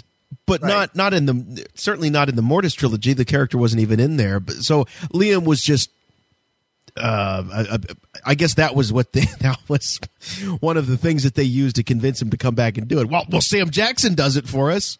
You come back and do it for us. He did it one time. Also, they dangle the carrot in front of him where they said, Sam Jackson, he gets right of first refusal. By telling him that, then they're saying, Liam, guess what? You now have right of first refusal. And so that's kind of a power thing. It's like, here, we're handing you this power. We're saying, the character is yours. You have rights. You can refuse it, but we come to you first. And so that sort of, says, oh, yeah, sure, I'll do it. He's all down with that. And we have to give a shout out to our buddy Lynn Hale over at Lucasfilm, Director of Communications. It was actually Lynn who had the idea to bring Liam back to do the voiceover work for the Clone Wars. She's actually the one who reached out to him. So it was her magic that got Liam Neeson back to Star Wars. And he's telling IGN that he's done it once, and he'll do it again. So we might even be seeing more Qui-Gon in future episodes. That would be great. I mean, I don't think that, Lucas, look, the Clone Wars crew is uncannily good at being able to find different voice doubles, or in the case of someone like Matt Lanter, you find somebody that just is able to take the role and make it their own, and you end up forgetting who had the role originally. So no doubt that they would have found someone suitable for the voice of Qui-Gon, not unlike they did for the Genndy series, who did a fine job. I off the top of my head, I can't remember the name of that voice actor. But certainly, given the weight that this episode and these episodes were to have, like I said, they sent shockwaves throughout the Star Wars fandom. You just couldn't do it. If it was even remotely possible to have Liam Neeson, you couldn't do it without him. And the episodes, particularly the third part, Ghosts of Mortis, is so much better. That scene has so much more weight by actually having Liam Neeson doing the role. He's got such a great voice, and it's one of my all-time favorite Star Wars characters, Qui-Gon Jinn. So to see him come back in such a canonical way by having him voiced by Liam is just so cool. So I'm really, really glad about that. But when we covered this last week, or not last week, but a couple weeks ago on the ForceCast, we started talking about why that scene was never shot, why we don't get the big payoff in Revenge of the Sith with a Force ghost of Qui-Gon. We got an email, and I don't actually see who this email is from, but I'm sure a faithful ForceCast listener says, hey guys, I just got the opportunity to listen to the January 28th podcast, and Jimmy mentions that there's never been any reason given why Liam Neeson couldn't return to appear in the scripted Ghost of Qui-Gon scene for Revenge of the Sith. But I thought the common word was that Liam's motorcycle accident around the time of the shoot precluded him from actually making an appearance. Is this the line of explanation you've heard in the past? And Jim, I had forgotten about this until I saw this email. Yeah, the email is from our buddy Damon Blaylock. And, I'd have to go back and research this and figure out about the timing. But I for one, Jason, this is news to me. I didn't realize that Liam was in a bad motorcycle accident. That news eluded me somehow, and I never knew that could have been something that kept him away from the recording booth for Revenge of the Sith. I don't know. Damon's asking, is this the line of explanation you've heard in the past? And my answer to that is no. This is quite honestly news to me, and something that we'll probably have to look into and get our facts straight on it for sure. Yeah, what we've got here, I've got a story on IMDb from December 28th, 2000. Oh, great. December 28th, 2000. Actor Liam Neeson has kept the leather jacket he almost died in, as it was a special gift from Steven Spielberg. Blah, blah, blah, blah, blah. He, after a near-fatal motorbike accident in the summer of 2000. So this was summer of 2000. He was involved in that accident. So this would have probably precluded him from doing something in Attack of the Clones, but certainly not Revenge of the Sith, which was being shot in 2003, 2004. So right. I don't think the timeline lines up. I did recall that, and I think a lot of us thought that maybe he would appear in Attack of the Clones, not knowing how the films were going to play out. So maybe that's something that Damon remembered and kind of mixed the two movies up together. But as far as I'm concerned, as far as I remember, there's no real reason why they didn't shoot that scene. Who knows? Yeah, maybe this is going to be like Jim, the lost Tatooine scene with Luke at the beginning of Return of the Jedi. Maybe we'll be at a convention in 25 years from now, and they'll be like, "Hey, guess what we found?" Well, a lot of people have been writing emails similar to this next one I'm going to read. This is from Rami Shanaday. I believe I'm pronouncing his name correctly. But he says, we know that Liam Neeson was in a recording studio to do his lines for the Clone Wars. And we know how George loves to tweak his movies every time they're re-released. Who's to say they didn't ask Liam to read an extra few lines of dialogue that can be edited into the Blu-ray version of Revenge of the Sith, so we finally get our Yoda Qui-Gon scene. Yoda's already GCI as well as most of the sets. Frank Oz has a home recording studio, so getting him to read his lines for Yoda's part is easy. Well, okay, that's what you think. To me, it seems like it would have been a terrible missed opportunity to have Liam in the studio and not try to put this together. A lot of people are speculating the same thing as Rami is, where they just assumed that, well, they had him in the studios. Why not have him do a couple extra lines? Why not? As a Force goes. Who knows? I mean, we'll find out at the end of this year. I mean, not even. We're just a few months away. It's already February, kids. We got about 7 months to wait. And those 7 months is going to fly by. And then we're going to be at Star Wars Fan Days 4 talking about how incredible it was to see the spirit of Qui-Gon in Revenge of the Sith finally. Who knows? I hope we're having that conversation. Yeah. A lot of people are speculating about that. Of course, me and Jason don't have any particular insight as to whether or not Liam did record those lines. Even if he did, no one would tell us because they know that you guys are all listening to everything we say. So now, if you listen, like wildfire, if they told us. If you listen to the roundtable for this, for the Ghosts of Mortis, you'll hear Kyle Newman say that, look, the critical issue for Star Wars fans today is not did Han shoot first. It's not is Vader's lightsaber too pink in the DVD of A New Hope. It is where is Qui-Gon in Episode 3. Kyle thinks that this is the fundamental issue facing Star Wars fans today. He says that's much more integral to the overall story of the saga. Where is Qui-Gon? He thinks that is a piece of the puzzle, Jim, that has to be put back into Revenge of the Sith for the whole thing to come together. And I got to say, I really love how Kyle has taken that stance because the way he puts it, I mean, my God, he's so right. He said, why are we as fandom so concerned over whether or not Greedo or Han shot first when we should be pulling our energies to question why there was no Qui-Gon in Revenge of the Sith. We all were expecting it. Was just one of the pieces of the puzzle that was sadly left off and off the table. And here we are with an incomplete puzzle. A lot of us fans feel that way. So you never know. We might actually get that scene. I personally am not holding my breath waiting for it. I think it would be cool. I would love to see it. But will we actually see it? Time will tell. But if I were a betting man, I would not take that bet. This is James Arnold Taylor, voice of Obi-Wan Kenobi. I'm Master Plo Koon, and you're listening to the ForceCast. James Arnold Taylor, the voice of Obi-Wan Kenobi on the Clone Wars, announced earlier this week that he will be the official host of the 4-weekend event known as, of course, Star Wars Weekends at Disney's Hollywood Studios in Florida.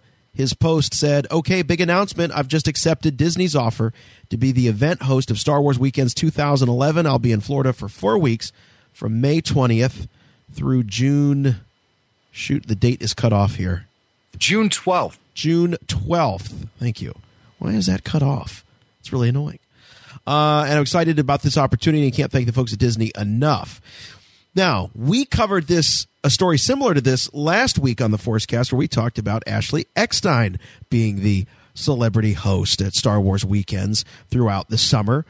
And James cleared up the confusion. He says, just so to be clear, Ashley will still be hosting all month long as well as for the hold on one second. This stupid thing got cut off. James says, so let's just be clear. Ashley is still hosting all month, as well as for the Behind the Force show. But James says he'll be the host of the whole event.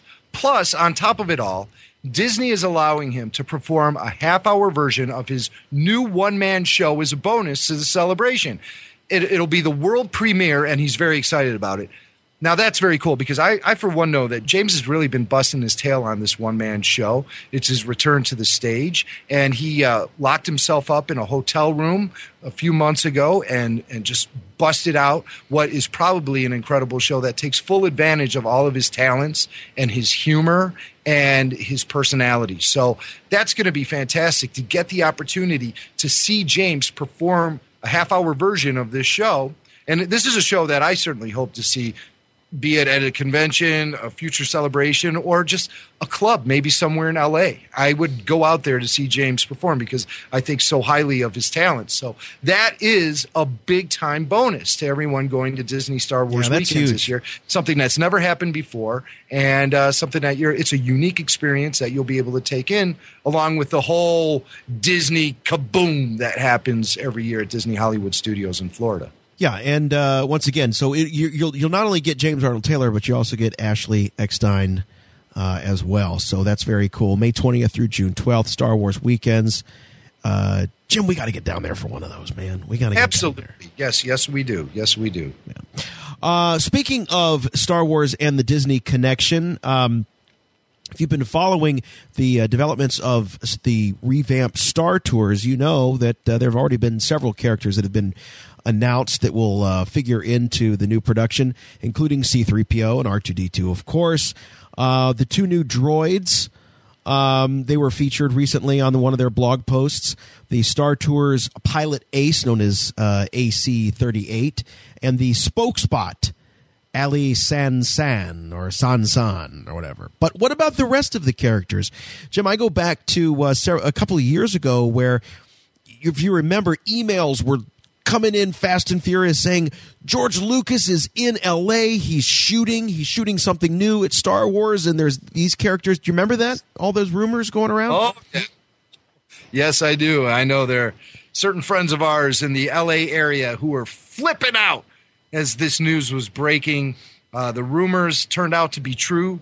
George was actually present on the soundstage for some of the material shot for this new Star Tours revamp. We know Anthony Daniels got back in the C-3PO costume and performed some new scenes as 3POs exclusively for this ride. And also, I believe last week we learned that George has actually gone on the ride a few times. Him and Rick McCallum went on a few times and gave the whole production a big thumbs up. So, but there were other characters. There were other characters that were spotted during this shoot, and we now have confirmation that yes, Darth Vader will be a part of the new Star Tours ride, accompanied, of course, by legions of stormtroopers and some brand new troopers designed just for the ride, the Sky Troopers. Wow. So we'll see what those guys are like. Hasbro can't wait to make a Sky Trooper figure, I'm sure. Boba Fett, I remember that was one of the characters that was being talked about. Yeah, Boba Fett was spotted, and George Lucas is shooting new scenes with Boba Fett. He's going to figure into the ride. Also, Yoda. Interesting to find out who's going to do the voice for Yoda. Will it be Frank Oz? My money's on Tom Kane. Tom Kane. Also, Admiral Akbar. Admiral Akbar will be a character in the new Star Tours, and this is big. The next one, this is big. Princess Leia. Mm-hmm. Now, this is the first time that a non-puppet, non-masked character has been a part of Star Tours. So I'm wondering, is it going to be like? Who's it going to be? Who's going to play Princess Leia? Is it going to be just like outtakes that they uncovered as they were preparing the Blu-ray release? Could it be a CGI thing? Could it be a recast? Yeah, all-new Princess Leia. It could be an all-new Princess Leia. I mean, after all, they don't have the original Snow White, the original, the original Minnie Mouse, whatever. I mean, they could probably pull off one of those. What do they call them? They don't call themselves characters. What do they call themselves? The Disney cast. the people that play the characters out there. They have a just call certain name? themselves cast members, don't they? Oh, that's right. They're not employees. They're cast members. Yeah. Cast members. That's right. So it could be just one of those playing Princess Leia. But so we got the 2 new droids. We've got R2-3PO. We've got Darth Vader. We've got Sky Troopers, brand new troopers for this. Stormtroopers, Boba Fett, Yoda, Admiral Akbar, Princess Leia. It's going to be really exciting. And that all gets unveiled on May 20th at Disney. So can't wait. I'll go on the new one, and I'll keep my eyes open the whole time. I hope so. I told Mike O'Mac that story. I said, yeah, we had a great time. I looked over at Jason. He had his eyes closed. And he goes, what a wimp. What a wimp, says the 12-year-old. How old's Michael now? He'll be 12 in May. 12, yeah. What a wimp.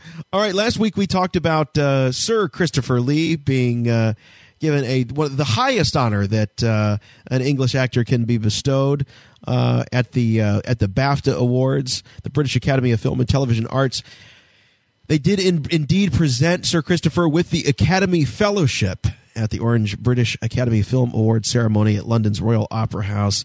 And we have some quotes here from Christopher Lee as he accepted his award at the ceremony. I do feel a little bit like the man who said, I can't wait to hear what I've got to say. And, Christopher Lee, I got to say, he's still a very sharp guy, and he deserves all my respect in the world, but he is starting to show his age a little bit. And he was moving very slowly on that stage with the help of a cane, and he is looking older. So I'm happy that he's getting the honors that he so richly deserves at a time in his life when he can really appreciate it. Age is catching up to him a little bit, and I felt a little sad, seeing a guy who's really turned into one of my idols of the silver screen, showing his age so much. There's nothing you could do about it. He's pushing 90, isn't he? Yeah, I mean, what an amazing talent, what an amazing career. But like I said, he's starting to show his age a little bit. Yeah. Do you have the other clip? Apparently, he was interviewed after accepting the award. Do you have that, Jim? Because I don't have it. Yeah, after the award ceremony, he was being interviewed by British media, and this is a big night for Christopher Lee, of course, and it made him very retrospective, and he started thinking about a lot of the characters that he made famous, and he was talking a lot about the characters he's probably most well known for are the bad guys in film. Playing these parts is much more interesting because you can do more with a man with a black hat. Yeah. You can be amusing, you can be sarcastic, you can be funny, you can be attractive, you can be this, you can be all sorts of things. But the most important thing for me is to do something in the film which nobody expects. When I hear that, Jim, we got to get a hold of that audio that Mark Dermel has of that interview that they did with Christopher Lee. If you listen to last week's ForceCast, we talked to Mark Dermel and about the Save the Lars Homestead project, and he mentioned that he did conducted a fairly lengthy interview that he recorded with the one and only Sir Christopher Lee a number of years ago, not long after his turn as Count Dooku in the Star Wars films, and I would love to hear it. I'd love to hear it. He said he just told story after story after story. 200 plus films this guy's been a part of. So they certainly picked a good recipient for the big award there at the BAFTAs. Absolutely. Let's see. John Jackson Miller. This is interesting. Recently announced that he's going to be speaking on a panel at C2E2 for Star Wars books and Del Rey Spectra. Now, that's kind of interesting because I think, Jim, I don't know if this is any kind of grand announcement, but all plans at this point are that you and I are going to be also there at C2E2 covering the convention live as we did last year. Looking forward to spending another night or two on the futon in Jimmy Mac's Star Wars room. So we'll be there to talk to John Jackson Miller and cover his panel. Yeah, that's great news. I wasn't sure if you were going to make it out here or not, and I've already warned the family that Jason might be coming to town next month, and they're all like, awesome. I'm a pretty low-maintenance house guest, don't you think? Oh, yeah, it's absolutely, without question, and so, wow, that's great news. I'm hoping that there'll be a Clone Wars episode that airs that weekend, so we can actually, do a roundtable maybe from C2E2. That'd be great.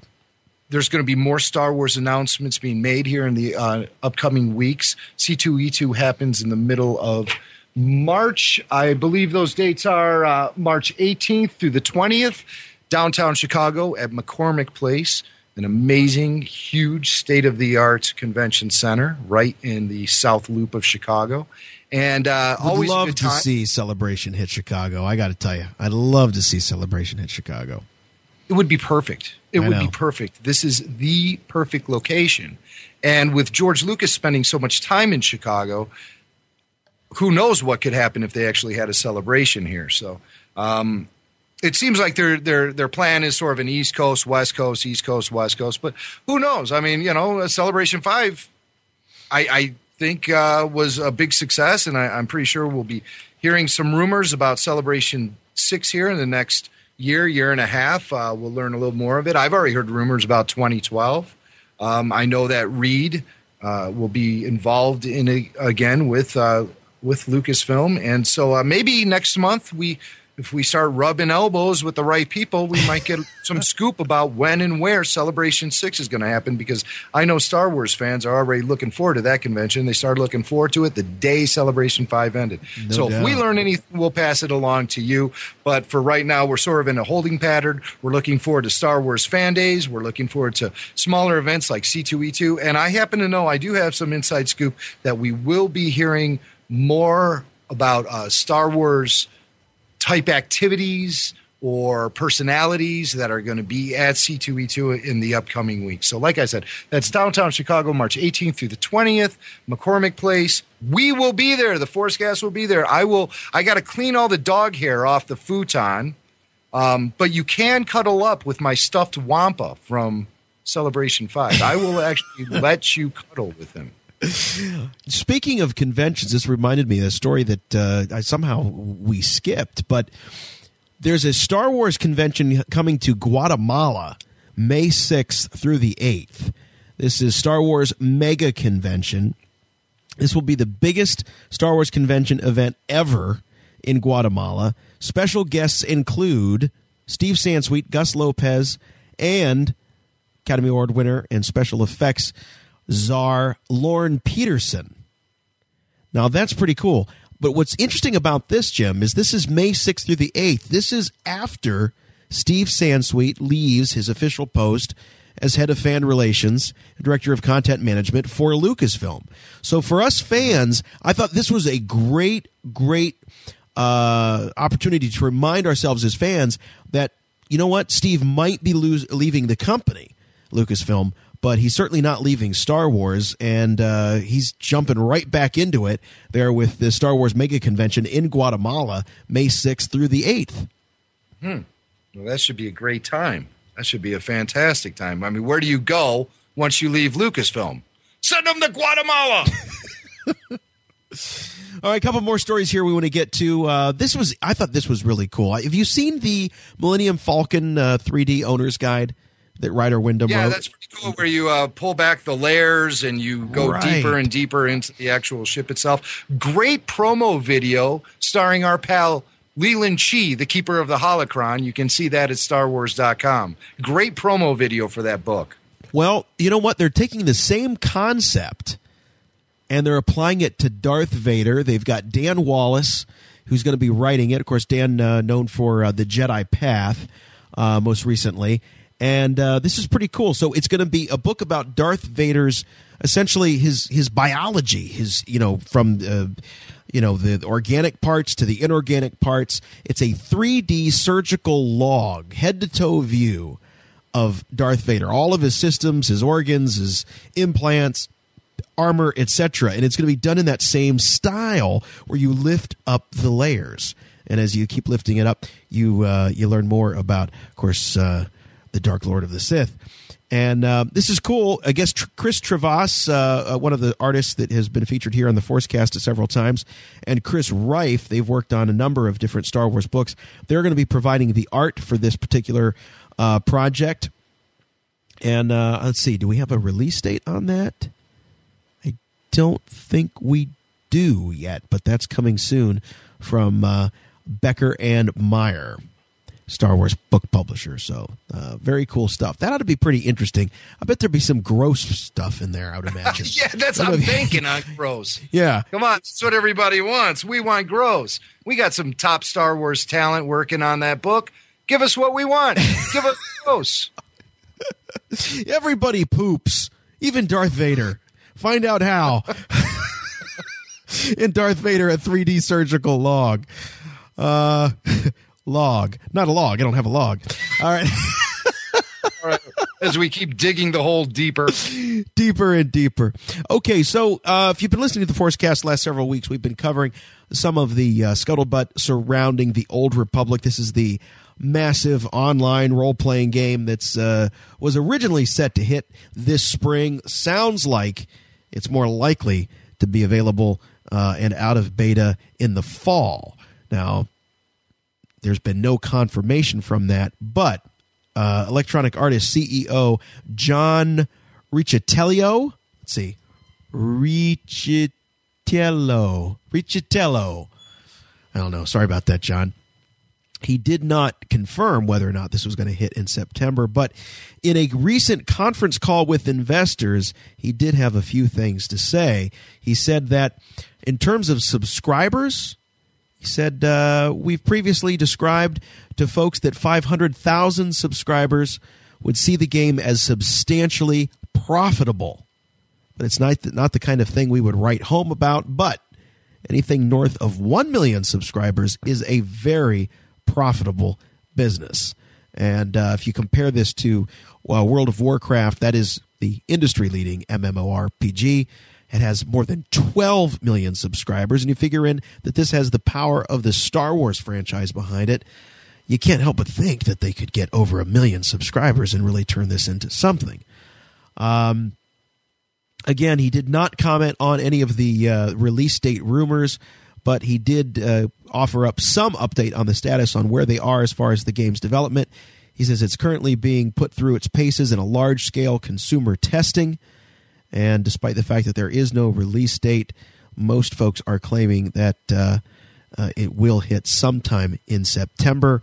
And then when we had the story about the Blu-ray release being confirmed for September, our wheels started turning and I thought, yeah, that's a pretty likely time. And in fact, I wouldn't be surprised, Jim, as I think more of this, that when you buy the Blu-ray box sets, something tells me there's going to be some kind of a coupon or some kind of a free trial code available there so you can jump on Star Wars The Old Republic. Yeah, without question. You know, they like to cross-promote, and that's the way they should do it, you know. I mean, what's the best way to get news out to Star Wars fans than by using all the different platforms to promote the other platforms? So that's cool. It's going to be a very busy time in September, I imagine. We will probably be seeing this video game getting released. We'll be seeing the Blu-ray release. We'll be gearing up for Season 4 of the Clone Wars. We'll be gearing up for the DVD release of Season 3 of the Clone Wars. And, of course, we have Fan Days 4 to look forward to. So, wow, that's going to be a very busy fall in a galaxy far, far away.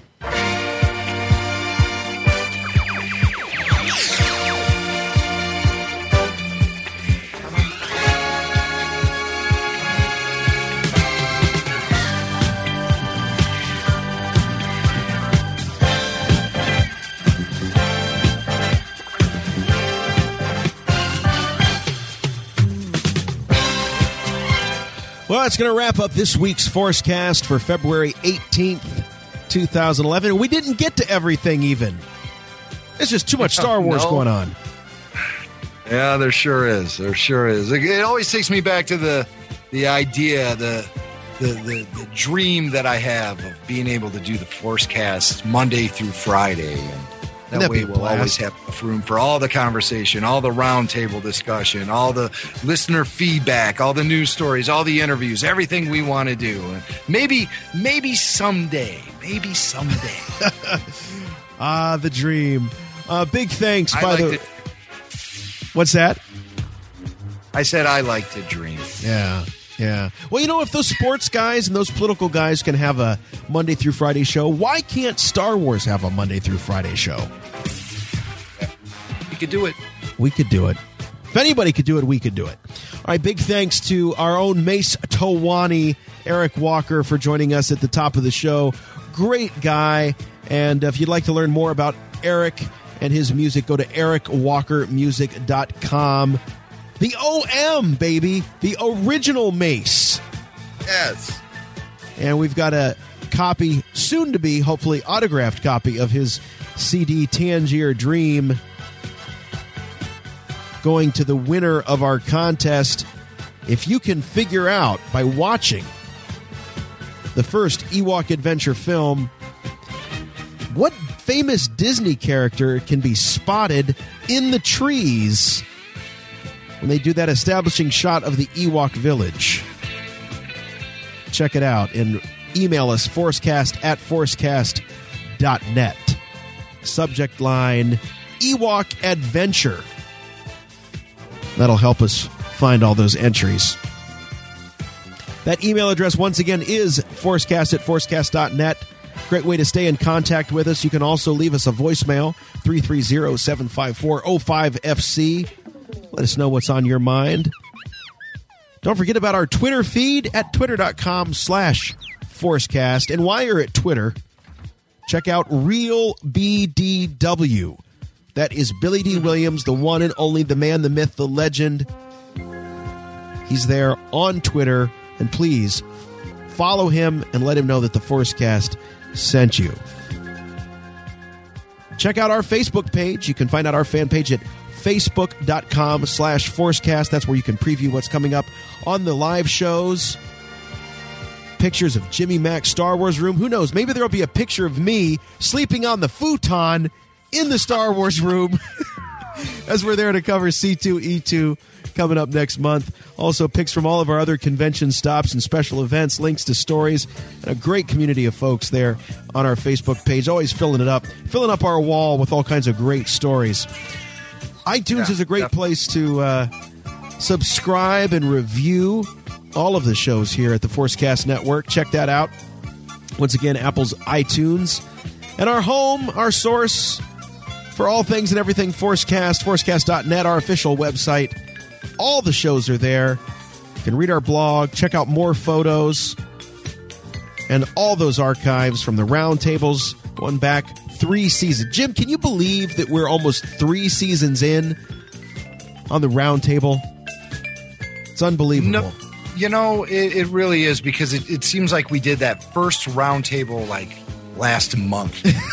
It does. It does feel that way, yeah. Remember we did it for the theatrical release? Right. And that was, it just does not seem like that amount of time has gone by, but yet the characters and the episodes and stories and situations have become so ingrained in our knowledge of what the Star Wars saga is and what it's becoming that for me right now, it's hard to even remember Star Wars without the Clone Wars. So it certainly has become enmeshed in the fabric of my fandom, and I think a lot of Star Wars fans share that sentiment with me. It's been a great, fun, rapid-fire hyperspace ride up to this point, and I just expect everything to ramp up and get even more intense, more faster, more intense from forward.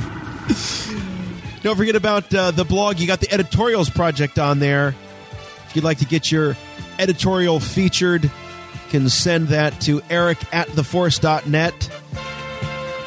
And if you're so inclined, we'd love to have you make a financial contribution to our efforts here at the ForceCast. Go to forcecast.net/contribute.asp. That's forcecast.net/contribute.asp. And we thank you so much for your support of what we're doing here at the ForceCast Network.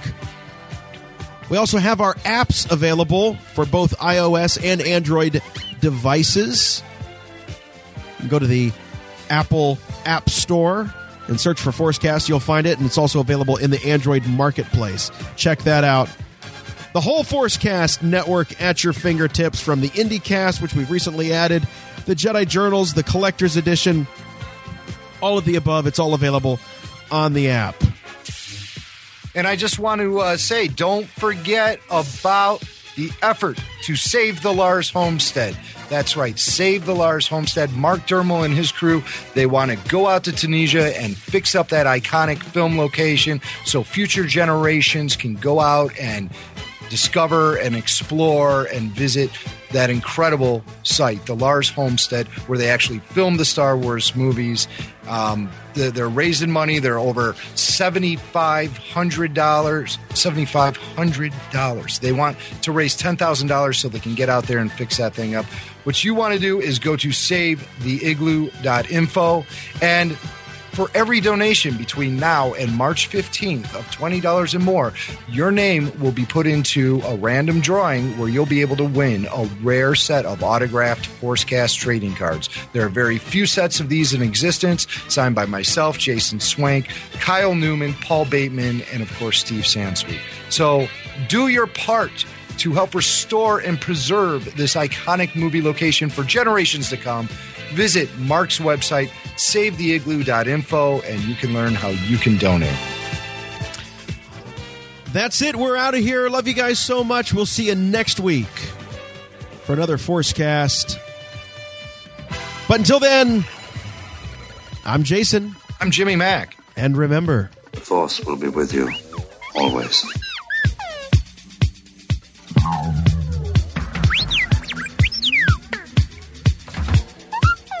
This podcast is not endorsed by Lucasfilm Limited or 20th Century Fox and is intended for entertainment and information purposes only. The official Star Wars site can be found at www.starwars.com. Star Wars, all names and sounds of Star Wars characters, vehicles, and any other Star Wars-related items are registered trademarks and or copyrights of Lucasfilm Limited or their respective trademark and copyright holders.